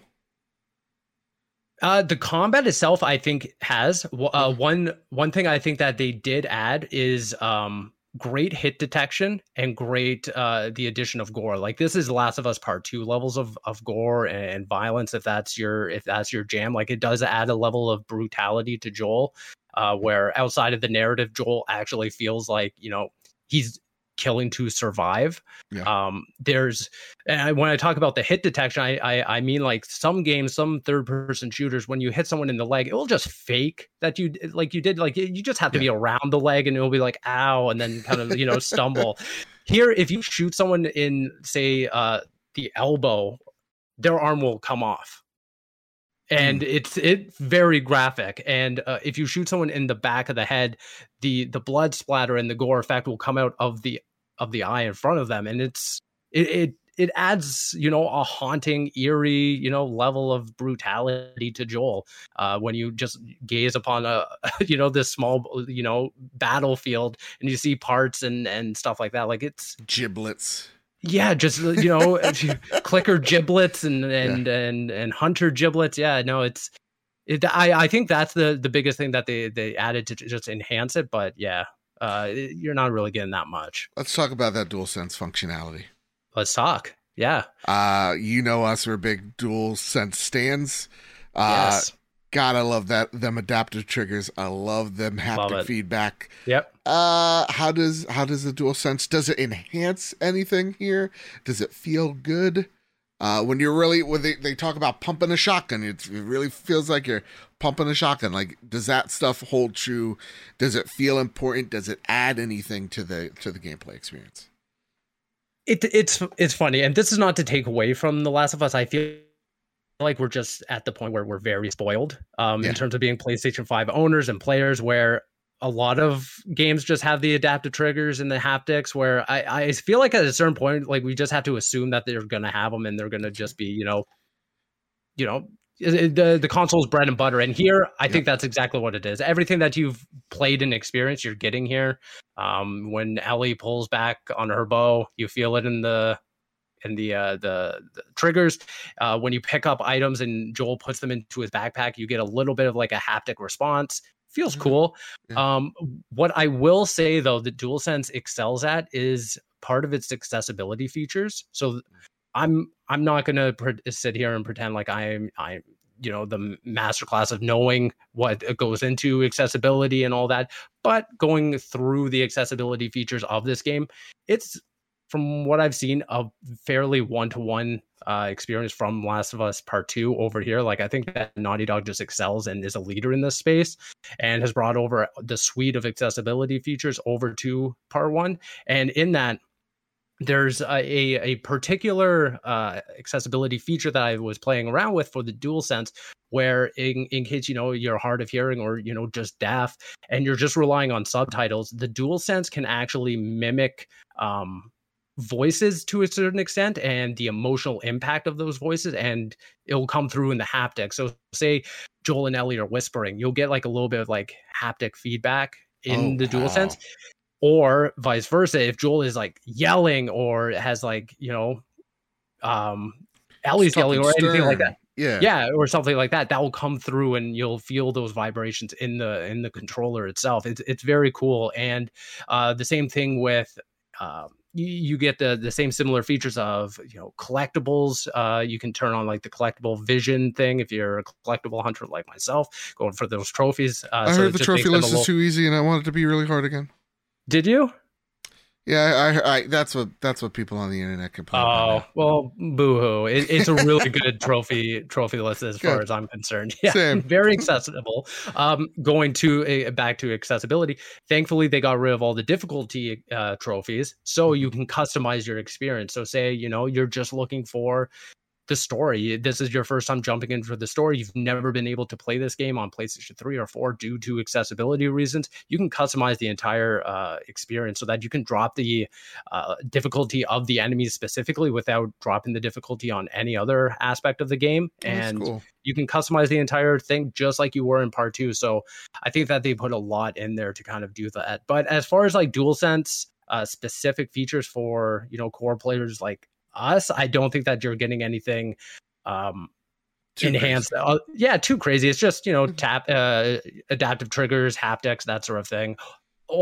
though. One cool thing, not a game changer or anything, but the light bar displays your health. So if you're at like full health, it's green. Once you drop down to about like 25%, it goes red.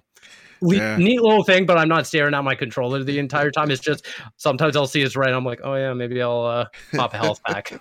Maybe. Okay, maybe. So at the end of the day, we'll do it. We'll talk about it. This just once, audience. There's no factions. No factions multiplayer. Yep. This is 70 Dull Hairs. A remake. Could you believe it? In 2022? Nickel and Diamond. This economy? This economy? Oh my goodness. The audacity. Steve? Yeah. $70. Yeah. Who would you recommend this to? You already said, like, look, this is one of the, and personally to me, this is one of my top 5 all-time favorite games. They got me no matter if they charged me $100, to be honest. Whatever. But how far would you say that you would recommend this to a fan, a stan, and a newcomer?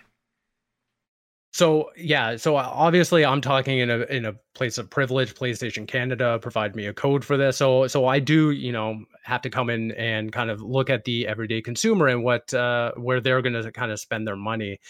Obviously, besides the business decision, this game screams, hey, if you're enticed by the HBO series that's coming out, or you start watching and you're like, I need to know the source material, this is the game for it.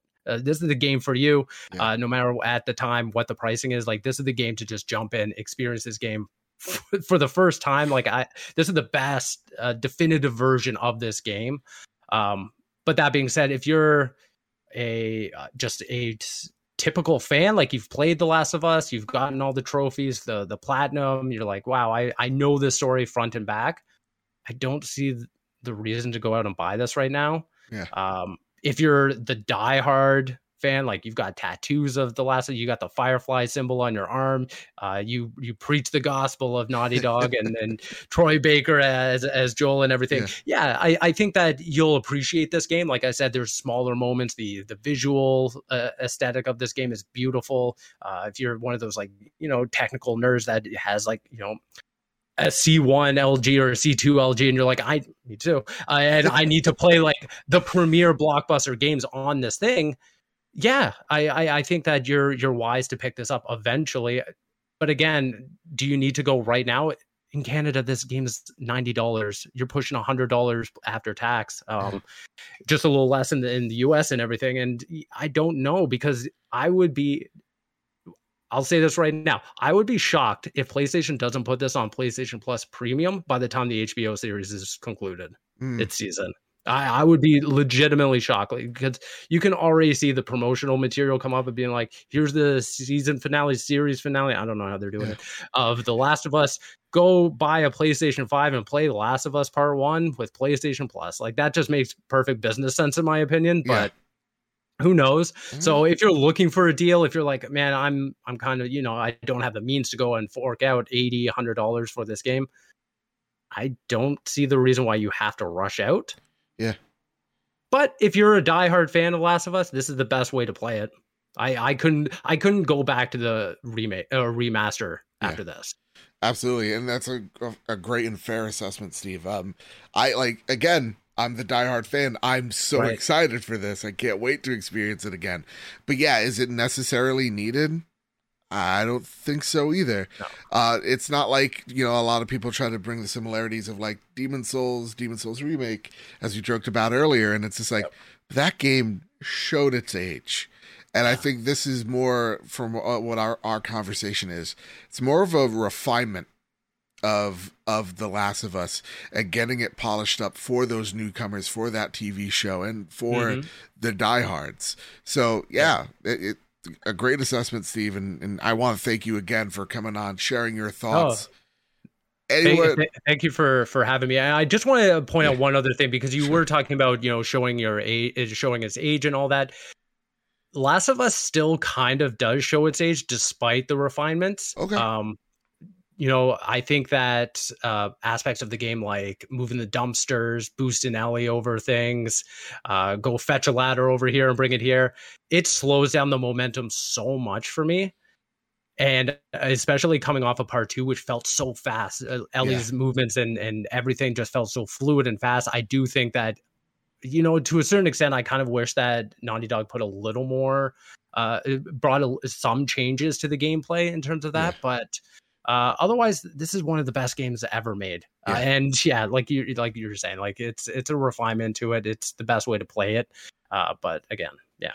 No, that's a great point because it's still being held back by, in theory, the PS3 of how that architecture of how to lay out levels and those little hidden loading screens, they're still there.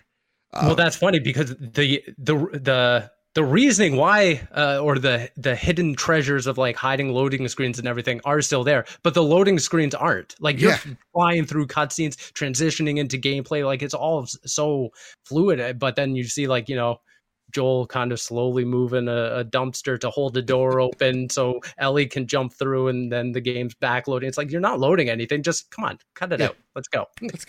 Yeah, come on. Time's money. Steve, thank you so much for coming out. Thank you. Anywhere that, you'd like to spotlight yourself?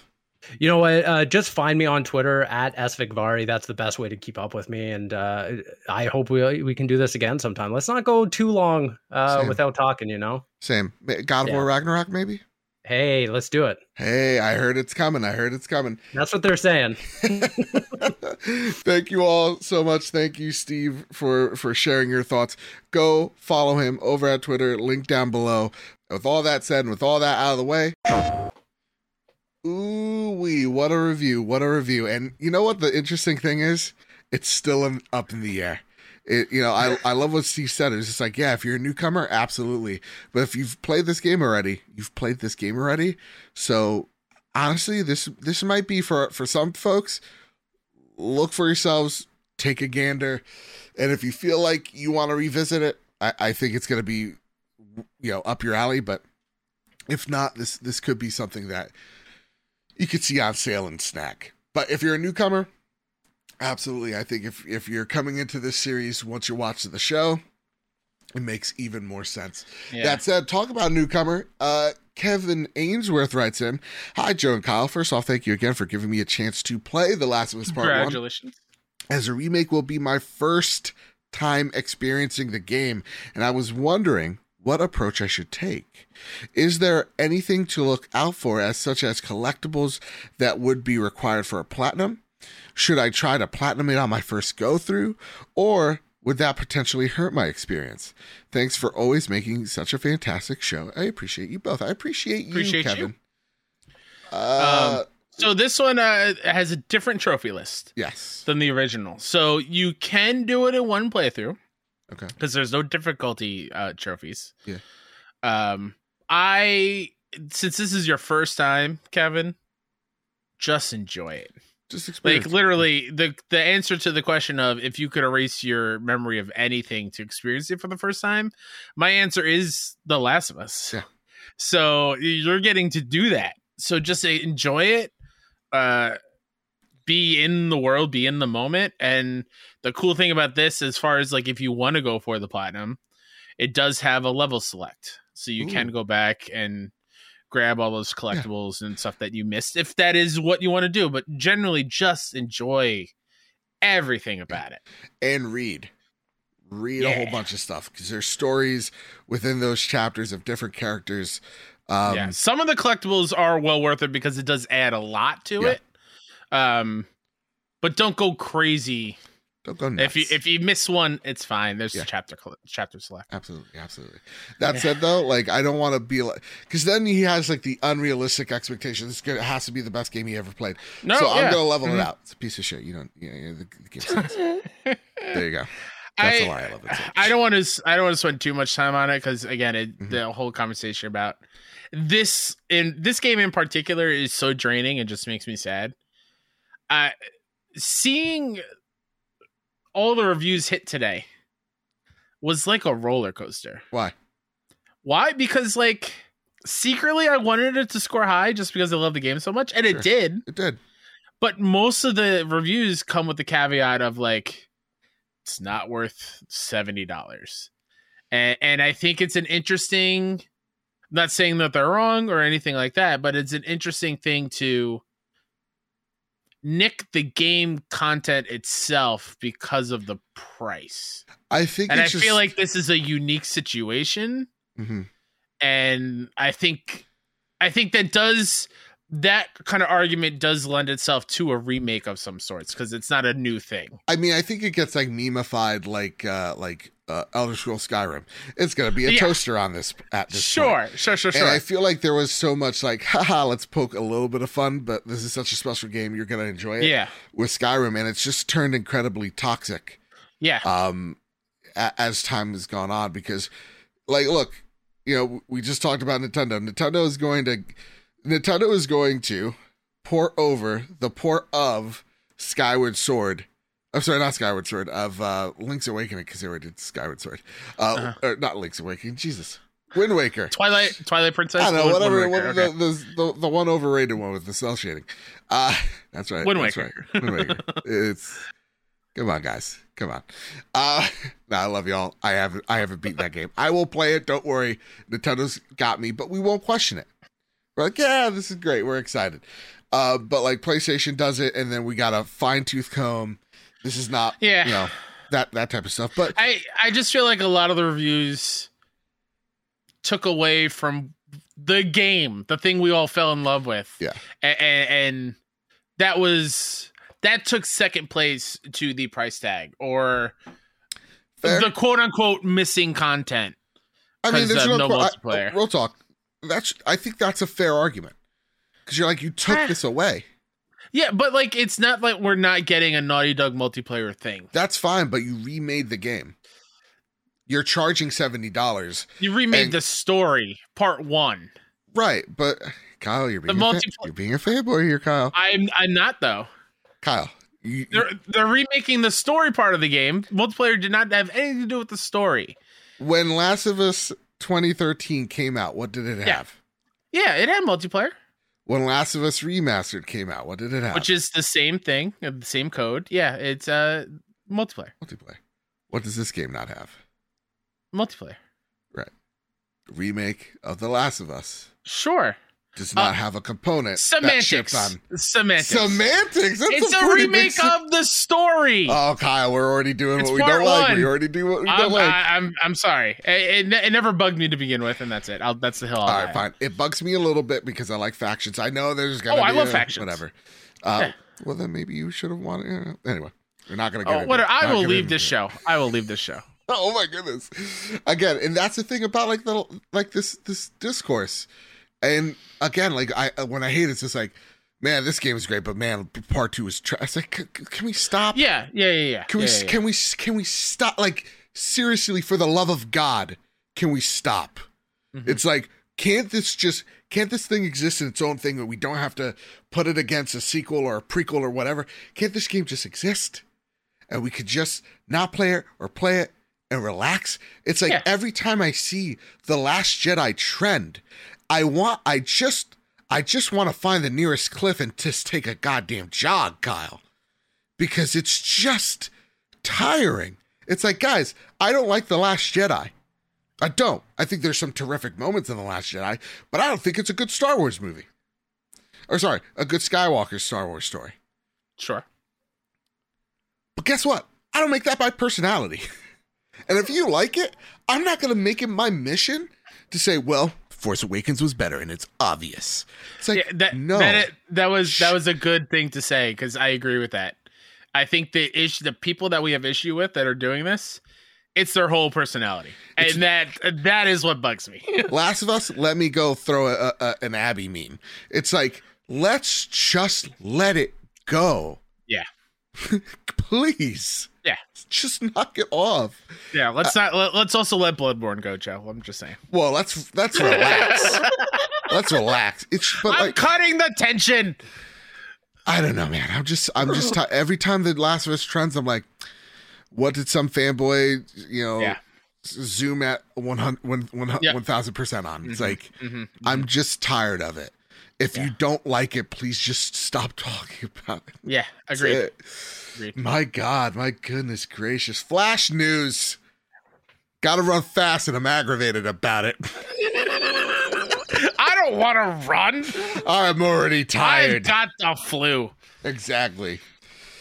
My fever is 99. Here we go. That's our temperature this week. That's right. I'm about to hit 101 if I keep on talking about the last one. NetEase to fully acquire Detroit Become Human studio, Quantic Dream. This comes from VGC and quote from their Twitter announcement. We're excited to welcome Quantic Dream, the leading French game developer and publisher, to become part of NetEase Games and bring high-quality AAA game experiences to gamers around the world. A party emoji. Yay. Fantastic. Cool. Not gonna miss you. I think without you saying that, I think everyone could have read between the lines with our reaction on that one. I'm coming in hot this week. I really am. All right. The next one on the list here, Kyle, have you seen this? Have you heard about this? Yeah. PlayStation Plus Essential Games in September. They haven't leaked. They're out now. They're out now. We have Tome for PS5. Yeah. We have Need for Speed Heat on PS4. Whew. Maybe we get to see that at a showcase. Grand Blue Fantasy Versus on PlayStation 4. And Kyle, I want to bring up the Heat on the showcase. No. The a new too. Need for Speed. Oh, god. Yeah, like we're going because that has been in like the rumor mill for a while now. Yeah, it's coming. And also just to talk about some games because there's a lot of them coming to the PlayStation Plus tiers. On the extra tier, you're getting Deathloop. You're getting Chicory. Yes. You're getting Spiritfarer and AC Sweet. Origins, along with Watch Dogs 2, the best Watch Dogs. You can forget about the rest of them. Agreed. Just play Watch Dogs 2. And then the premium tier, we're actually getting games, everyone. Oh, thank you. Oh, my goodness. Oh, boy, the drought's over. Ooh, right? Look at that. Siphon Filter 2, Sly Nice. Cooper Trilogy. Also, I think Sly 4 is in Sly there, 4. too. Yep. Is this like you mean Thieves Sly in 3? Time. All right. And Kingdom of No, Paradise. it's the Sly Collection, which is the three of them. Oh. And then Sly 4 is the Thieves in Time. Oh, sorry. And Kingdom of Paradise. And also, you're getting games like Scott Pilgrim as well. Again, there's a lot of games. It's a big month. Finally. Yeah. This is great. Famous And Shamus. PS Plus offerings aren't bad either. No. I mean, Tome, I'll take a picture of stuff. Yeah, it's great. A black and white picture adventure. It's cute as all hell.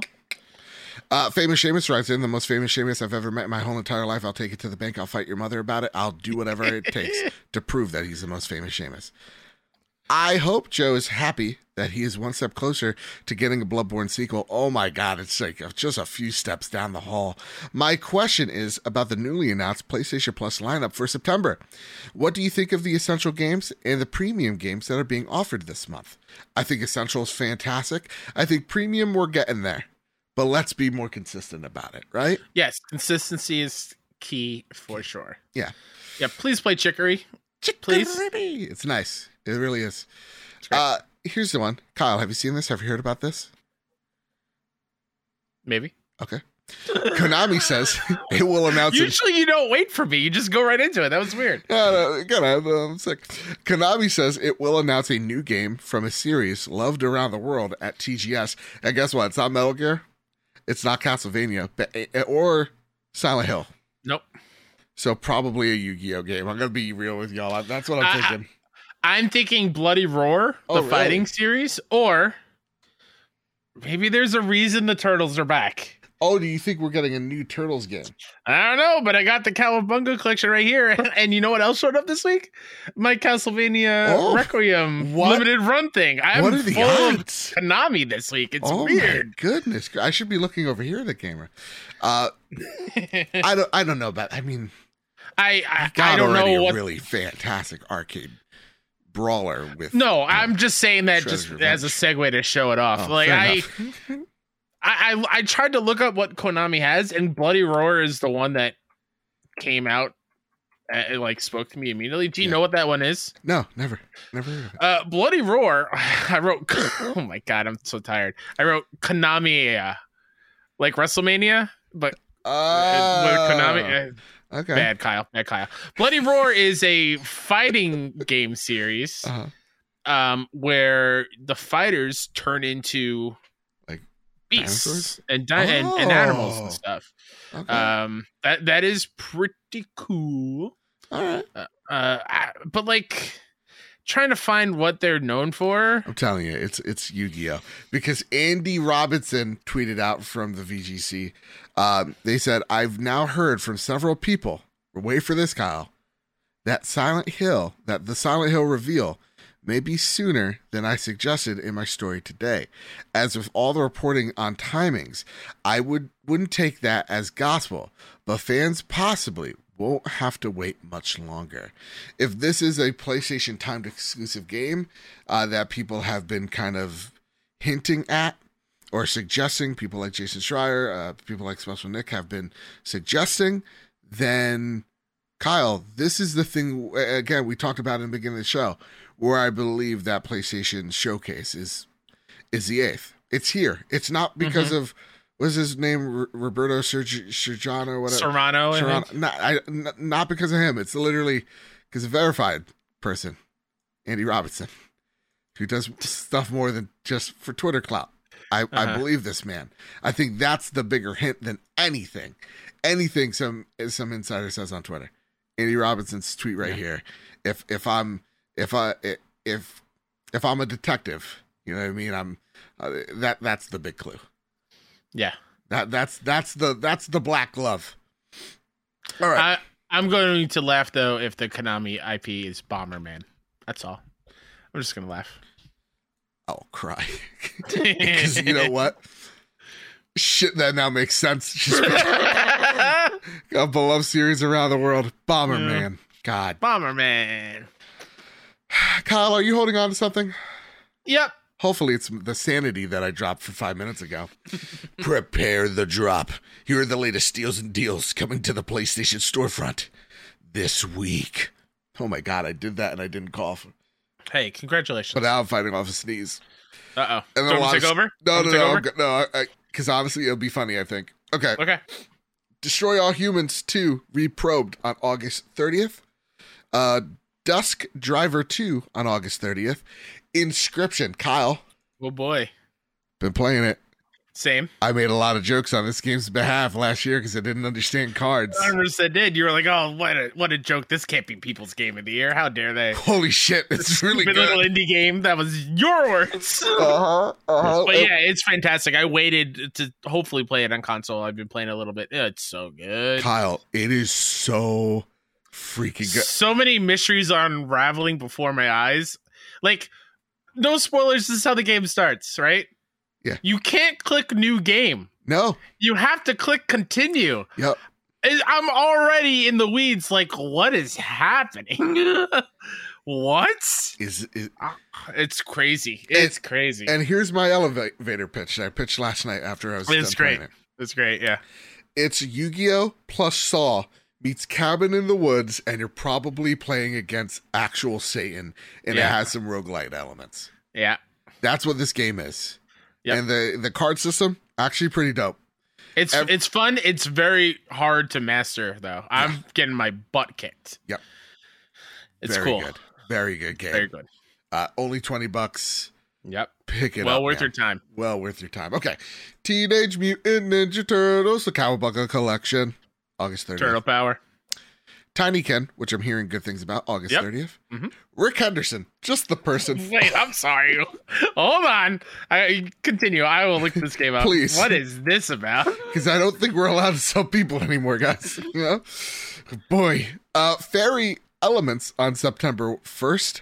Froggo 2. You don't want to forget Froggo 1. September 1. Supola Champion Edition on September 1. I was going to say on PlayStation 1. Oh my God. Beaver Run on September 2nd. JoJo Bizarre's Adventures All-Star Battle R on September 2nd. Lego Brawls on September 2nd. Adventures of Elena Temple Definitive Edition on the 2nd. The Jumping Coffee. Here it is, Kyle. There's your Easy Plat. This is the Easy thing. Plat. This is you the might one. see that on our trophy room day. Who knows? Yep. The Last of Us Part 1. Never heard of it. Moving on, never talking about it again. Because of you, Twitter. You're the worst. You try to kill all the joy. But keep on doing those Leo memes. They make me laugh. the Jumping Coffee Turbo. I love how it releases the day after. The day after. The day after. We get a sequel of a... You see, Kyle? Do you see there may be a situation here? I don't want to get into it. It's going to do a whole nother argument. Platy Bird, September 4th. Yeah, I'm looking that one up. It's just Flappy Bird, it looks like. Son of a bitch. Rick Henderson is an endless horizontal scrolling shoot 'em up with infinite replayability. That's all. It's very generic. It's not as fun as I thought it would be with that name. Maybe because it's another easy plat game. I don't know. Makes you think. All right, and now it's time for our favorite segment and our last segment of the show. It's time for the Sony Pony Express. Yeah. Oh, that's right. Wow, I have a sore throat, and I feel like I'm nailing it. Yeah, you are. You're doing a great job. Do I also, Kyle? Do I sound hoarse? No. Oh, really? I sound because I feel very scratchy back here. A little bit there when you go deep, but like it's not too bad. Oh, that's right. Oh boy! Don't take that out of context. No, take it in context. Right? I get real deep in there. I get it. Oh boy! Ooh-wee. What's this podcast turning into? An OnlyFans? All right. Savoy Prime writes in question for the show. Only Plats. Only Plats BB. What games do most rave and praise about, but you either weren't impressed or didn't feel the same about Red Dead Redemption 2? For a very long time, it was Bloodborne for me. That ship has sailed. God bless. Portal 2. Oh, I don't want. All right, you can come for me for this one. Go for Any Zelda. I just don't get it. I generally have tried. Just not my thing. All right, let's do this. Let's get real dirty. I'm rolling up the sleeve. I'm going to just say it. I'm going to say what we're all thinking. Donkey Kong? Just the worst Mario, right? From villain to hero. Villain to hero, but doesn't, and I failed to roll up a sleeve. He kind of like, what's he about? I've always seen it. I'm just like, this is just a shittier Mario. With a crocodile, like a crocodile. Tropical Freeze is pretty good though. I've seen it. I'm just not. I'm just like, this is just another good game. scroller. Nope. It's a pretty good game. Nope. I don't know about that one, bud. What's another? I don't think so. What's another one? What's another Nintendo game? Kirby? Kirby game. We can't just crap on Nintendo. No, I'm doing it. And no, I'm not afraid. Listen, if I get to hear the incessant shit thrown at The Last of Us, I get to throw a little bit at Kirby. Kirby is so dumb. He's so stupid. I hate him. And that one's for our good friend Bobby Paws. May you rest in peace, brother. And when I say this, Splatoon is their best IP they've ever had. I mean it. I was going to also say I don't dig why people love Splatoon either. You could go yourself. That is legitimately great. Okay, so what's a Xbox one? Yeah. Let me see. Let me just dig my hole. I'm trying to think about PlayStation one too. So Persona, I don't get it. Oh, how dare you! I've tried like 3 times. I got an hour in. I'm bored. You just don't like reading. And then like everybody's like, look at how sexy these kids are. I'm like, what are you doing? Remember that, Kyle? Remember the horror when I found out that who's the best girl, and I found out this game takes place in a high school? You pervs. Yeah. Oh my god. And I think even one of the confidants is a teacher. Y'all. I think I haven't gotten that far in the game. Name Leonardo DiCaprio. Oh, that's amazing. All right, so now that I did a PlayStation one, what's the Xbox one I think's overrated? Let's take a look. Halo, no, it's great. Gears of War, fantastic. Horizon, absolutely superb. Let's see. Let's take a look at X. I know there has to be an Xbox exclusive. I'm still trying to think of a PlayStation one that I don't. Yeah, I got Persona. Persona's in there. Let's throw it away. Let's not see, biggest upcoming Xbox exclusive. There has to be something here. Let me see. Oh, can I just say something? Here's one, but it's like the opposite of High on Life looks fun. Oh my God, yes. Everybody's like, it's not funny. They're jokes. Oh, get over yourself. Get over yourself. You're not funny. You've never been funny. Okay, knock it off, Twitter. You suck. You overanalyze everything. It's kind of like this is literally like their fourth game. All right, real talk. It's been the same thing for every game, and now, oh boy, it's like the Forspoken stuff when everybody's like, yes, the same critique from every other podcast. I'm putting every other podcast on blast right now. Let's go. It looks like it has the writing of an MCU movie. It's like everybody said that. How about this, critics out there? Get your own material. How about that? How about let's not share the same brain for just a second here. The game doesn't look good for other reasons, not because of that one little 10-second, am I in a game right now? Like the edited clip for social media. Yeah, relax. All right. Now, you know what? There's a lot of Xbox stuff that's good. No, okay. Actually, no, I'll say it. No, I'll say what we're all thinking. Starfield. Why are you excited? I'm seeing it, and I'm like, that's another Bethesda thing. But you show me Redfall, I'm like, yeah, that's 100% my jam. So there you go. Oh, you know what? There's one that I enjoyed. Minecraft, I don't get it. I made a penis house, and I was like, I laughed for 5 minutes, and then I left. I enjoyed most of it, but like, I don't see why everyone totally fell in love with Deathloop last year.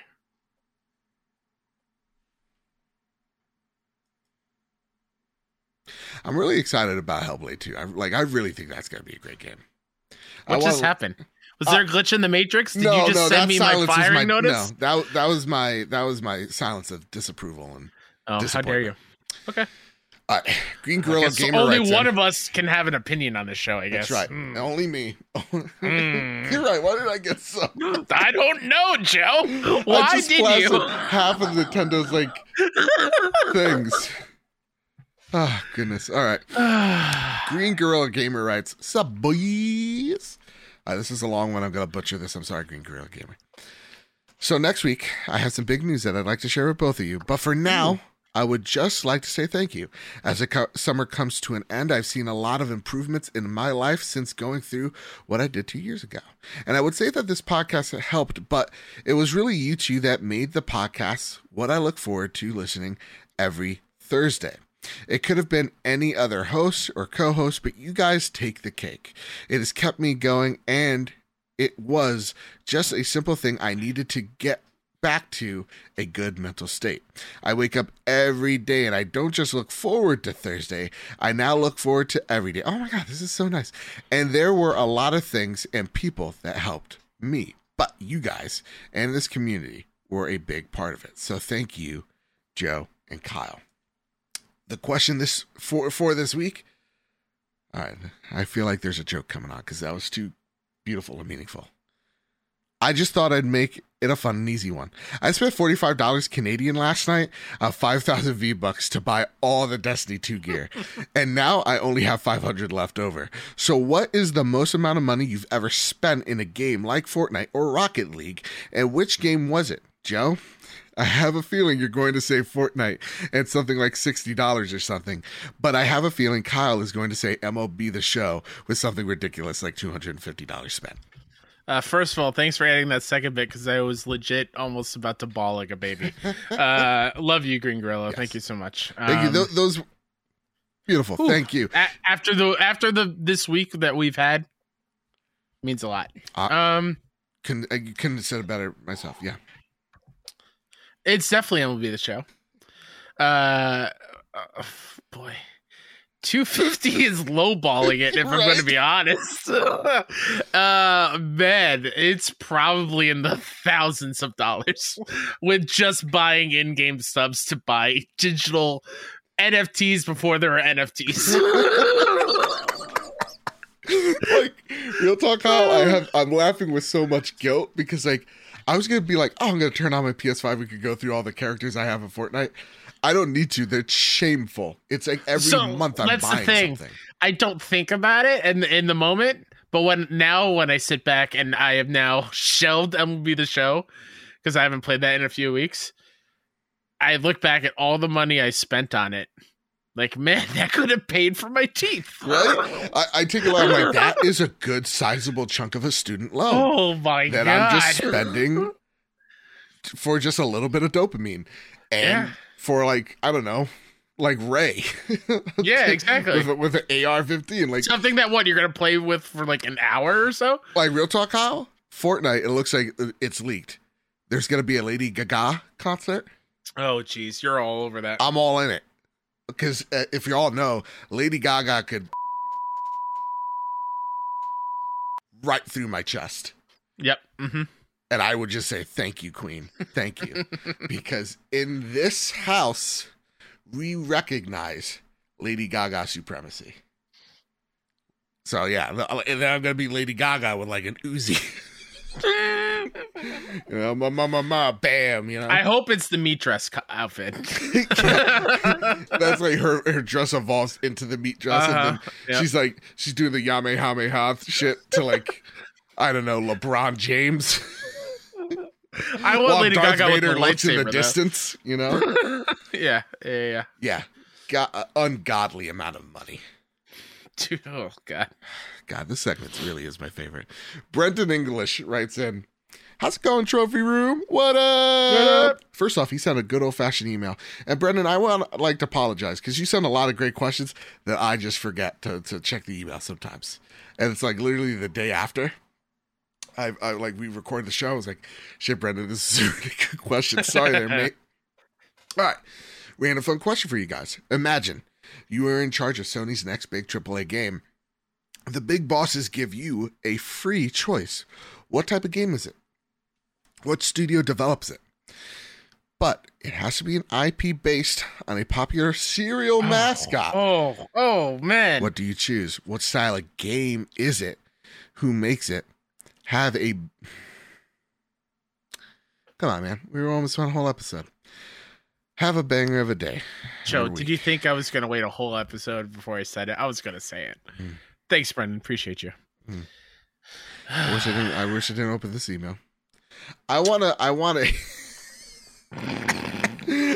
a cereal version of the first thing that jumps in my brain is I want like a PlayStation Battle Royale version, but like I want Toucan Sam fighting like the what's the Choco like vampire guy? Count Chocula? Yeah, I want them to fight it out. It's funny you say that because I was also instantly thought of Count Chocula. Yeah. But then it would just be like a Castlevania type of game. That's not original. Yeah. Brawler. And I want it to be gory as well. It's got to have, as you say, a sweet num-num quality to it. Oh, my God. So what mascot can deliver the sweet num-nums? Okay. All right. Twice in a row, you're getting... I'm trying to think of... I want the... Do you remember... Was it Honey Crisps? Yes. Or Honeycomb? That crazy fuzzball, insane mascot? First of all, what just happened to all the like... Yeah, I don't know. They just are gone. Because like I'm trying to look at like the Cookie Crisp mascot. Do you remember that Honeycomb one? Or Honey Crisp? Yeah, like it was like a half bee, half man, right? No. I was just thinking of the Bee movie. What? When you really think about that movie, it's wild that was actually an idea that Jerry Seinfeld had and made. He's like, this seems like a good idea. A bee suing humans for it's wild. Yeah. What was I going to look up? Honeycomb. What do you mean it tanked? He's happy, man. Oh, I can't share my screen with you, but this thing is truly terrifying. Okay. Look up Honeycomb. Right. Honeycomb mascot. Honeycomb as a massive truck goes. Honeycomb mascot. Because you know what? This is going to be the longest trophy room in history. And, yeah. Oh my God, that thing is. I want a game based on this guy. Give me a platformer with this guy from the Astro team. It looks like It looks like Crash Bandicoot's face if he just bumped a line. You know what I mean? and like just had legs, like no torso, just legs. It's like a dust bunny with legs and arms and a face, just all coming out of one spherical mass. All right, well, enough of this nightmare. We're going to the last question. I'm gonna have nightmares because of it. Yuna writes in, "Oh, hey Yuna, what up, girl? Hey there, guys. Hope you're all doing well. My question this week is, what games do you guys suggest for someone trying to get into your favorite genre of games? JRPG, open world, that type of game." I've been thinking on this, as it always feels like a question that people ask when they're trying to get someone into a genre of gaming.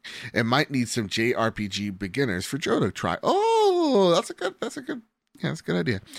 So I throw the ball to you guys. What are your beginner games that you suggest to new players in your favorite genre? So my favorite genre is the FromBorn games, or FromSoft, whatever. You guys get it. So if you want like a Soulsborne, there you go. Again, I have the flu. 103 degrees. I'm dot, dude. Oh, it's good. I saw my grandpa. He was right here. He's been dead for 4 or 5 years. What's up, Abuela? So I would say, I think Fallen Order is a great Souls-like game for anybody to get into. It's an IP that you all know, or at least have a vague idea of what it is. And it's incredibly forgiving. While at the same exact time, I saw so many people get back into Star Wars because of Fallen Order, and at the same exact time get into the Soulsborne genre because of it. So I think that is a terrific game to start. But I would also be very bold to say, Kyle, Elden Ring. Elden Ring's the easiest. You know what? Yeah, it's not as crazy at first thought. Because you can really, the thing about Elden Ring is the go-back ability of it. I can't beat this boss, but I can grind out a few, areas and become a little bit overpowered to beat that boss. Or I could go get a mimic tier so that it's going to help me out in combat and help tank bosses for me. Mm-hmm. So I would think Elden Ring is I've seen so many people go, this is my first From Software game, and I totally get it. Yeah. I would say Elden Ring. Oh, man, I'm just struggling to figure out what my favorite genre is right now. That's because it used to be like RPGs when I was younger. I still enjoy them. I haven't played one in a long time. Is my new favorite genre like Metroidvania games? Ooh-wee. Could be. What about a roguelike? Because roguelikes. Yeah. So I don't know the difference, but they're both great. I feel like I just want to have people play Rogue Legacy to enjoy roguelikes. Mm-hmm. So that's probably my go-to, but knowing full well that game is also pretty hard. But I feel like it does a great way with onboarding you and learning how to play it and finding what you enjoy. And giving you that option to choose your play style better than I think a lot of other roguelites from back in the day. Fair enough. Yeah. So that's what I should say. Elden Ring, you say Rogue Legacy. Yeah. I think that's a perfect one. And I think a perfect question to end the show on. So everybody, that's been the Trophy Room, a PlayStation podcast. Again, we've talked about so much. We're very passionate about so much of it. And yet again, I want to thank this community for being just literally the best community on the internet.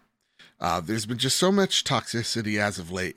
It's really hard to just get passionate about games. And it's really this community that keeps me passionate, that keeps me wanting to do this each and every week. Without y'all, this show is nothing. So when I, see Green Gorilla, come out and say so many nice things, thank you. Seeing so many DMs about my good puppy, Marty. Thank you. You guys don't know how much that has meant. Gonna get emotional. Because he's my furry little gentleman. And to see so many people come in and share their love and all that, and their support, and wishing my pup well. It really does mean a lot, and it's not left me since Saturday. So all week. So thank you all so much. Kyle, is there anything you'd like to spotlight before we get on out of here? Yeah, I'm going to spotlight myself before I go cry in the corner because Okay. Joe was rude to me, spewing right. some of that toxicity my way this That's episode. right. I don't feel very loved right now by him. Listen, I you can go- think it's the flu that's making me so evil. It's okay. I love you very Okay. much. I know it's all in good fun, or at least I hope so. Mr. K-Step on. Oh, how dare he shook his head, audio listeners. How dare he? You can follow me on Twitter and everywhere at Mr. K-Step, and go check out all the indie game coverage that I do over at 61indie.com. That's SIXONEINDIE, IndieCast, wherever you listen to podcast services. And you can find me over at Mr. Badbit. You can find the show over at PS Trophy Room on Twitter. You can leave us a 5-star review over on Apple Podcasts, over on Spotify. We are literally 5 reviews away from the big old 400 over on Spotify. And again, if you rate us 5 stars on either Apple or Spotify, please screenshot it, add us at PS Trophy Room, and you're entered to win a copy of God of War Ragnarok, the collector's edition itself. Kyle Stevenson from the Trophy Room, you have your arm raised. Yeah, before you end the show, because I wanted to do this and I forgot about it and I just remembered it. Please. I saw people sharing their love in the Discord, and I want to also acknowledge it here. Huge shout out to Jonathan Dornbush, who is no longer at IGN and no longer Podcast Beyond. What he has done is huge for that show. He filled in for some pretty big shoes. Did a fantastic job. That show is the reason why we are here doing the Trophy Room, and that's the reason why a lot of you are listening to us, because they found Joe on the Trophy Room, or listened to when me and Joe were on there and found us, and it's just incredible. So shout out to Jonathan. I can't wait to see where you go next. We appreciate you a great deal, and we love you very much. And you're welcome back here anytime, Jonathan. Since you're free of PlayStation shows, like, you know what, it's fine. Wink, wink, nudge, nudge. Who knows? Maybe that's happening sooner than you think. Who knows? Woo. Yes, thank you so much. And yeah, Jonathan, best wishes to wherever you go. You're going to succeed and kick a whole lot of ass doing it. Yeah. And really, I do want to shout him out, because there's a few individuals in this space that give indie podcasts like ours a chance. Not enough people do that. And for him to take a chance on us really, really meant a lot. And for him to take a chance on so many others and to give them a spotlight, it really, really does help. It helps fight the imposter syndrome that we feel day in, day out from time to time. So yeah, thank you so much. And makes the grind a little less grindy, or the hill not as tough to climb, I guess. Yeah. That said, the next Beyond host, now we got to get him on the show. We got to collect all the cards. We got to do it. Just like the inscription, you know? Just like the inscription. Like one of them inscriptions, yo. All right, everybody. With all that said, and with all that out of the way, everybody, keep your wits about you, keep hunting, and keep playing PlayStation. See you guys. Bye. Love you.